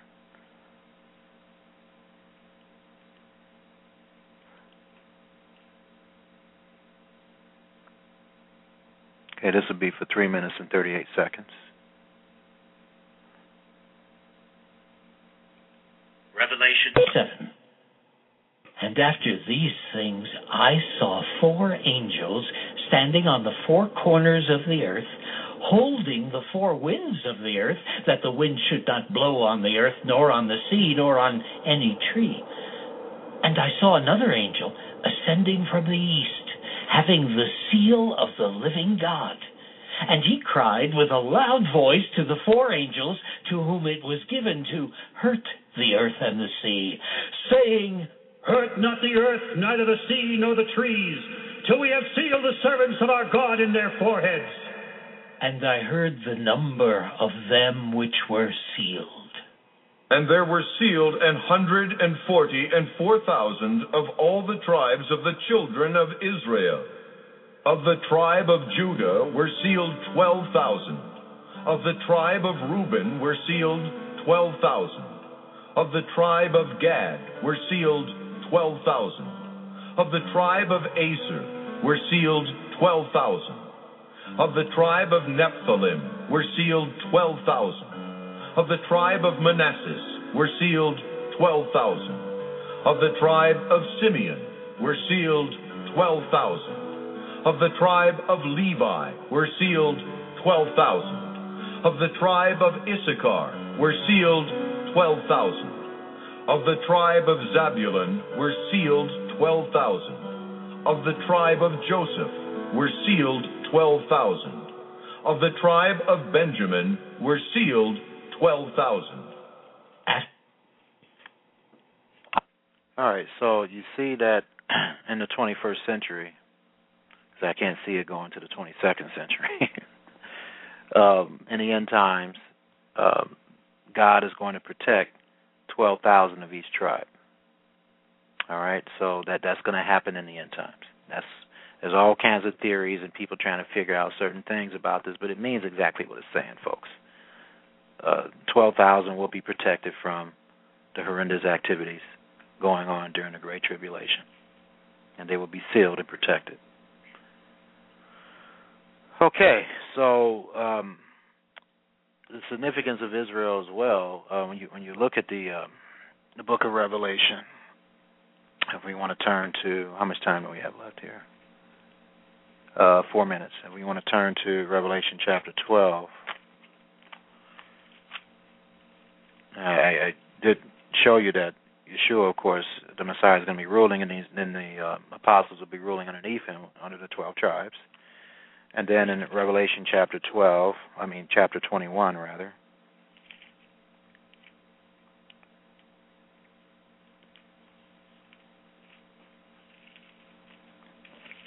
I'll just read, matter of fact, let me see if I can read the audio version of this as well. Let me see. I kind of like it. It sounds good. Revelation chapter 21 here.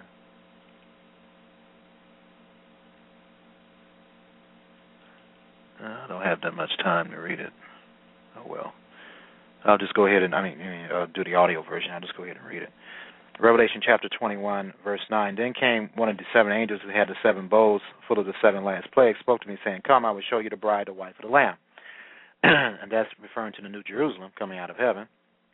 And he carried me away in the Spirit to a great high mountain and showed me the holy city, Jerusalem, coming down out of heaven from God. So heaven, again, is a literal place in another dimension where God lives and dwells, where his throne is located. And it's coming out of this dimension into the earth. Having the glory of God, its radiance like a most rare jewel, like a jasper clear as crystal. It had a great high wall with 12 gates, and at the gates 12 angels, and on the gates the names of the 12 tribes of the sons of Israel were inscribed. So that tells you how important God feels the 12 tribes of Israel are. For them to be inscribed like that on the gates. On the east 3 gates, on the north 3 gates, on the south 3 gates, and on the west 3 gates.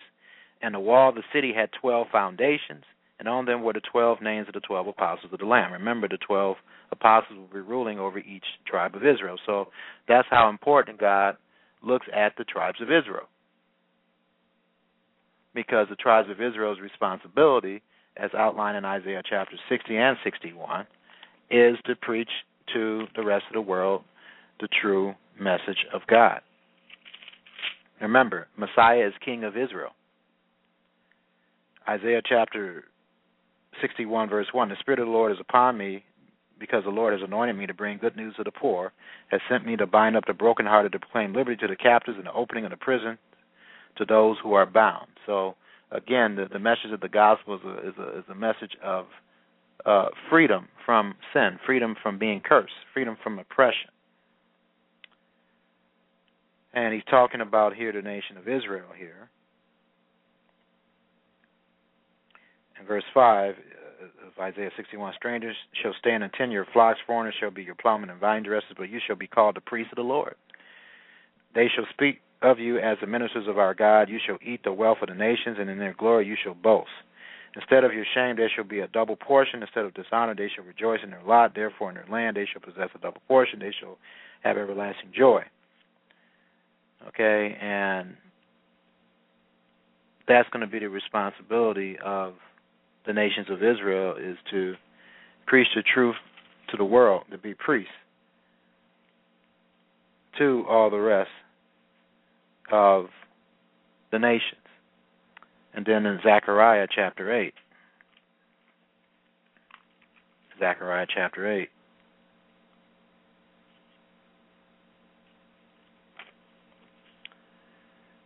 verse 20. Thus says the Lord of hosts, people shall yet come, even the inhabitants of many cities. The inhabitants of one city shall go to another, saying, let us go at once to entreat the favor of the Lord and to seek the Lord of hosts. I myself am going. Many peoples and strong nations shall come to seek the Lord of hosts in Jerusalem and to entreat the favor of the Lord.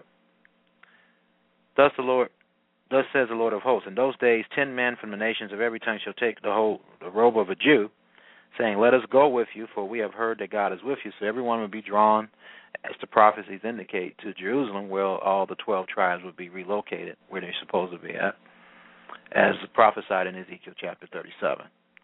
So may God protect you and bless you, and God willing, I'll be available to you next week, and I'm going to go over what happens to us after we die. Malachi chapter 4. For behold, the day cometh that shall burn as an oven, and all the proud, yea, and all that do wickedly shall be stubble. And the day that cometh shall burn them up, saith the Lord of hosts, that it shall leave them neither root nor branch.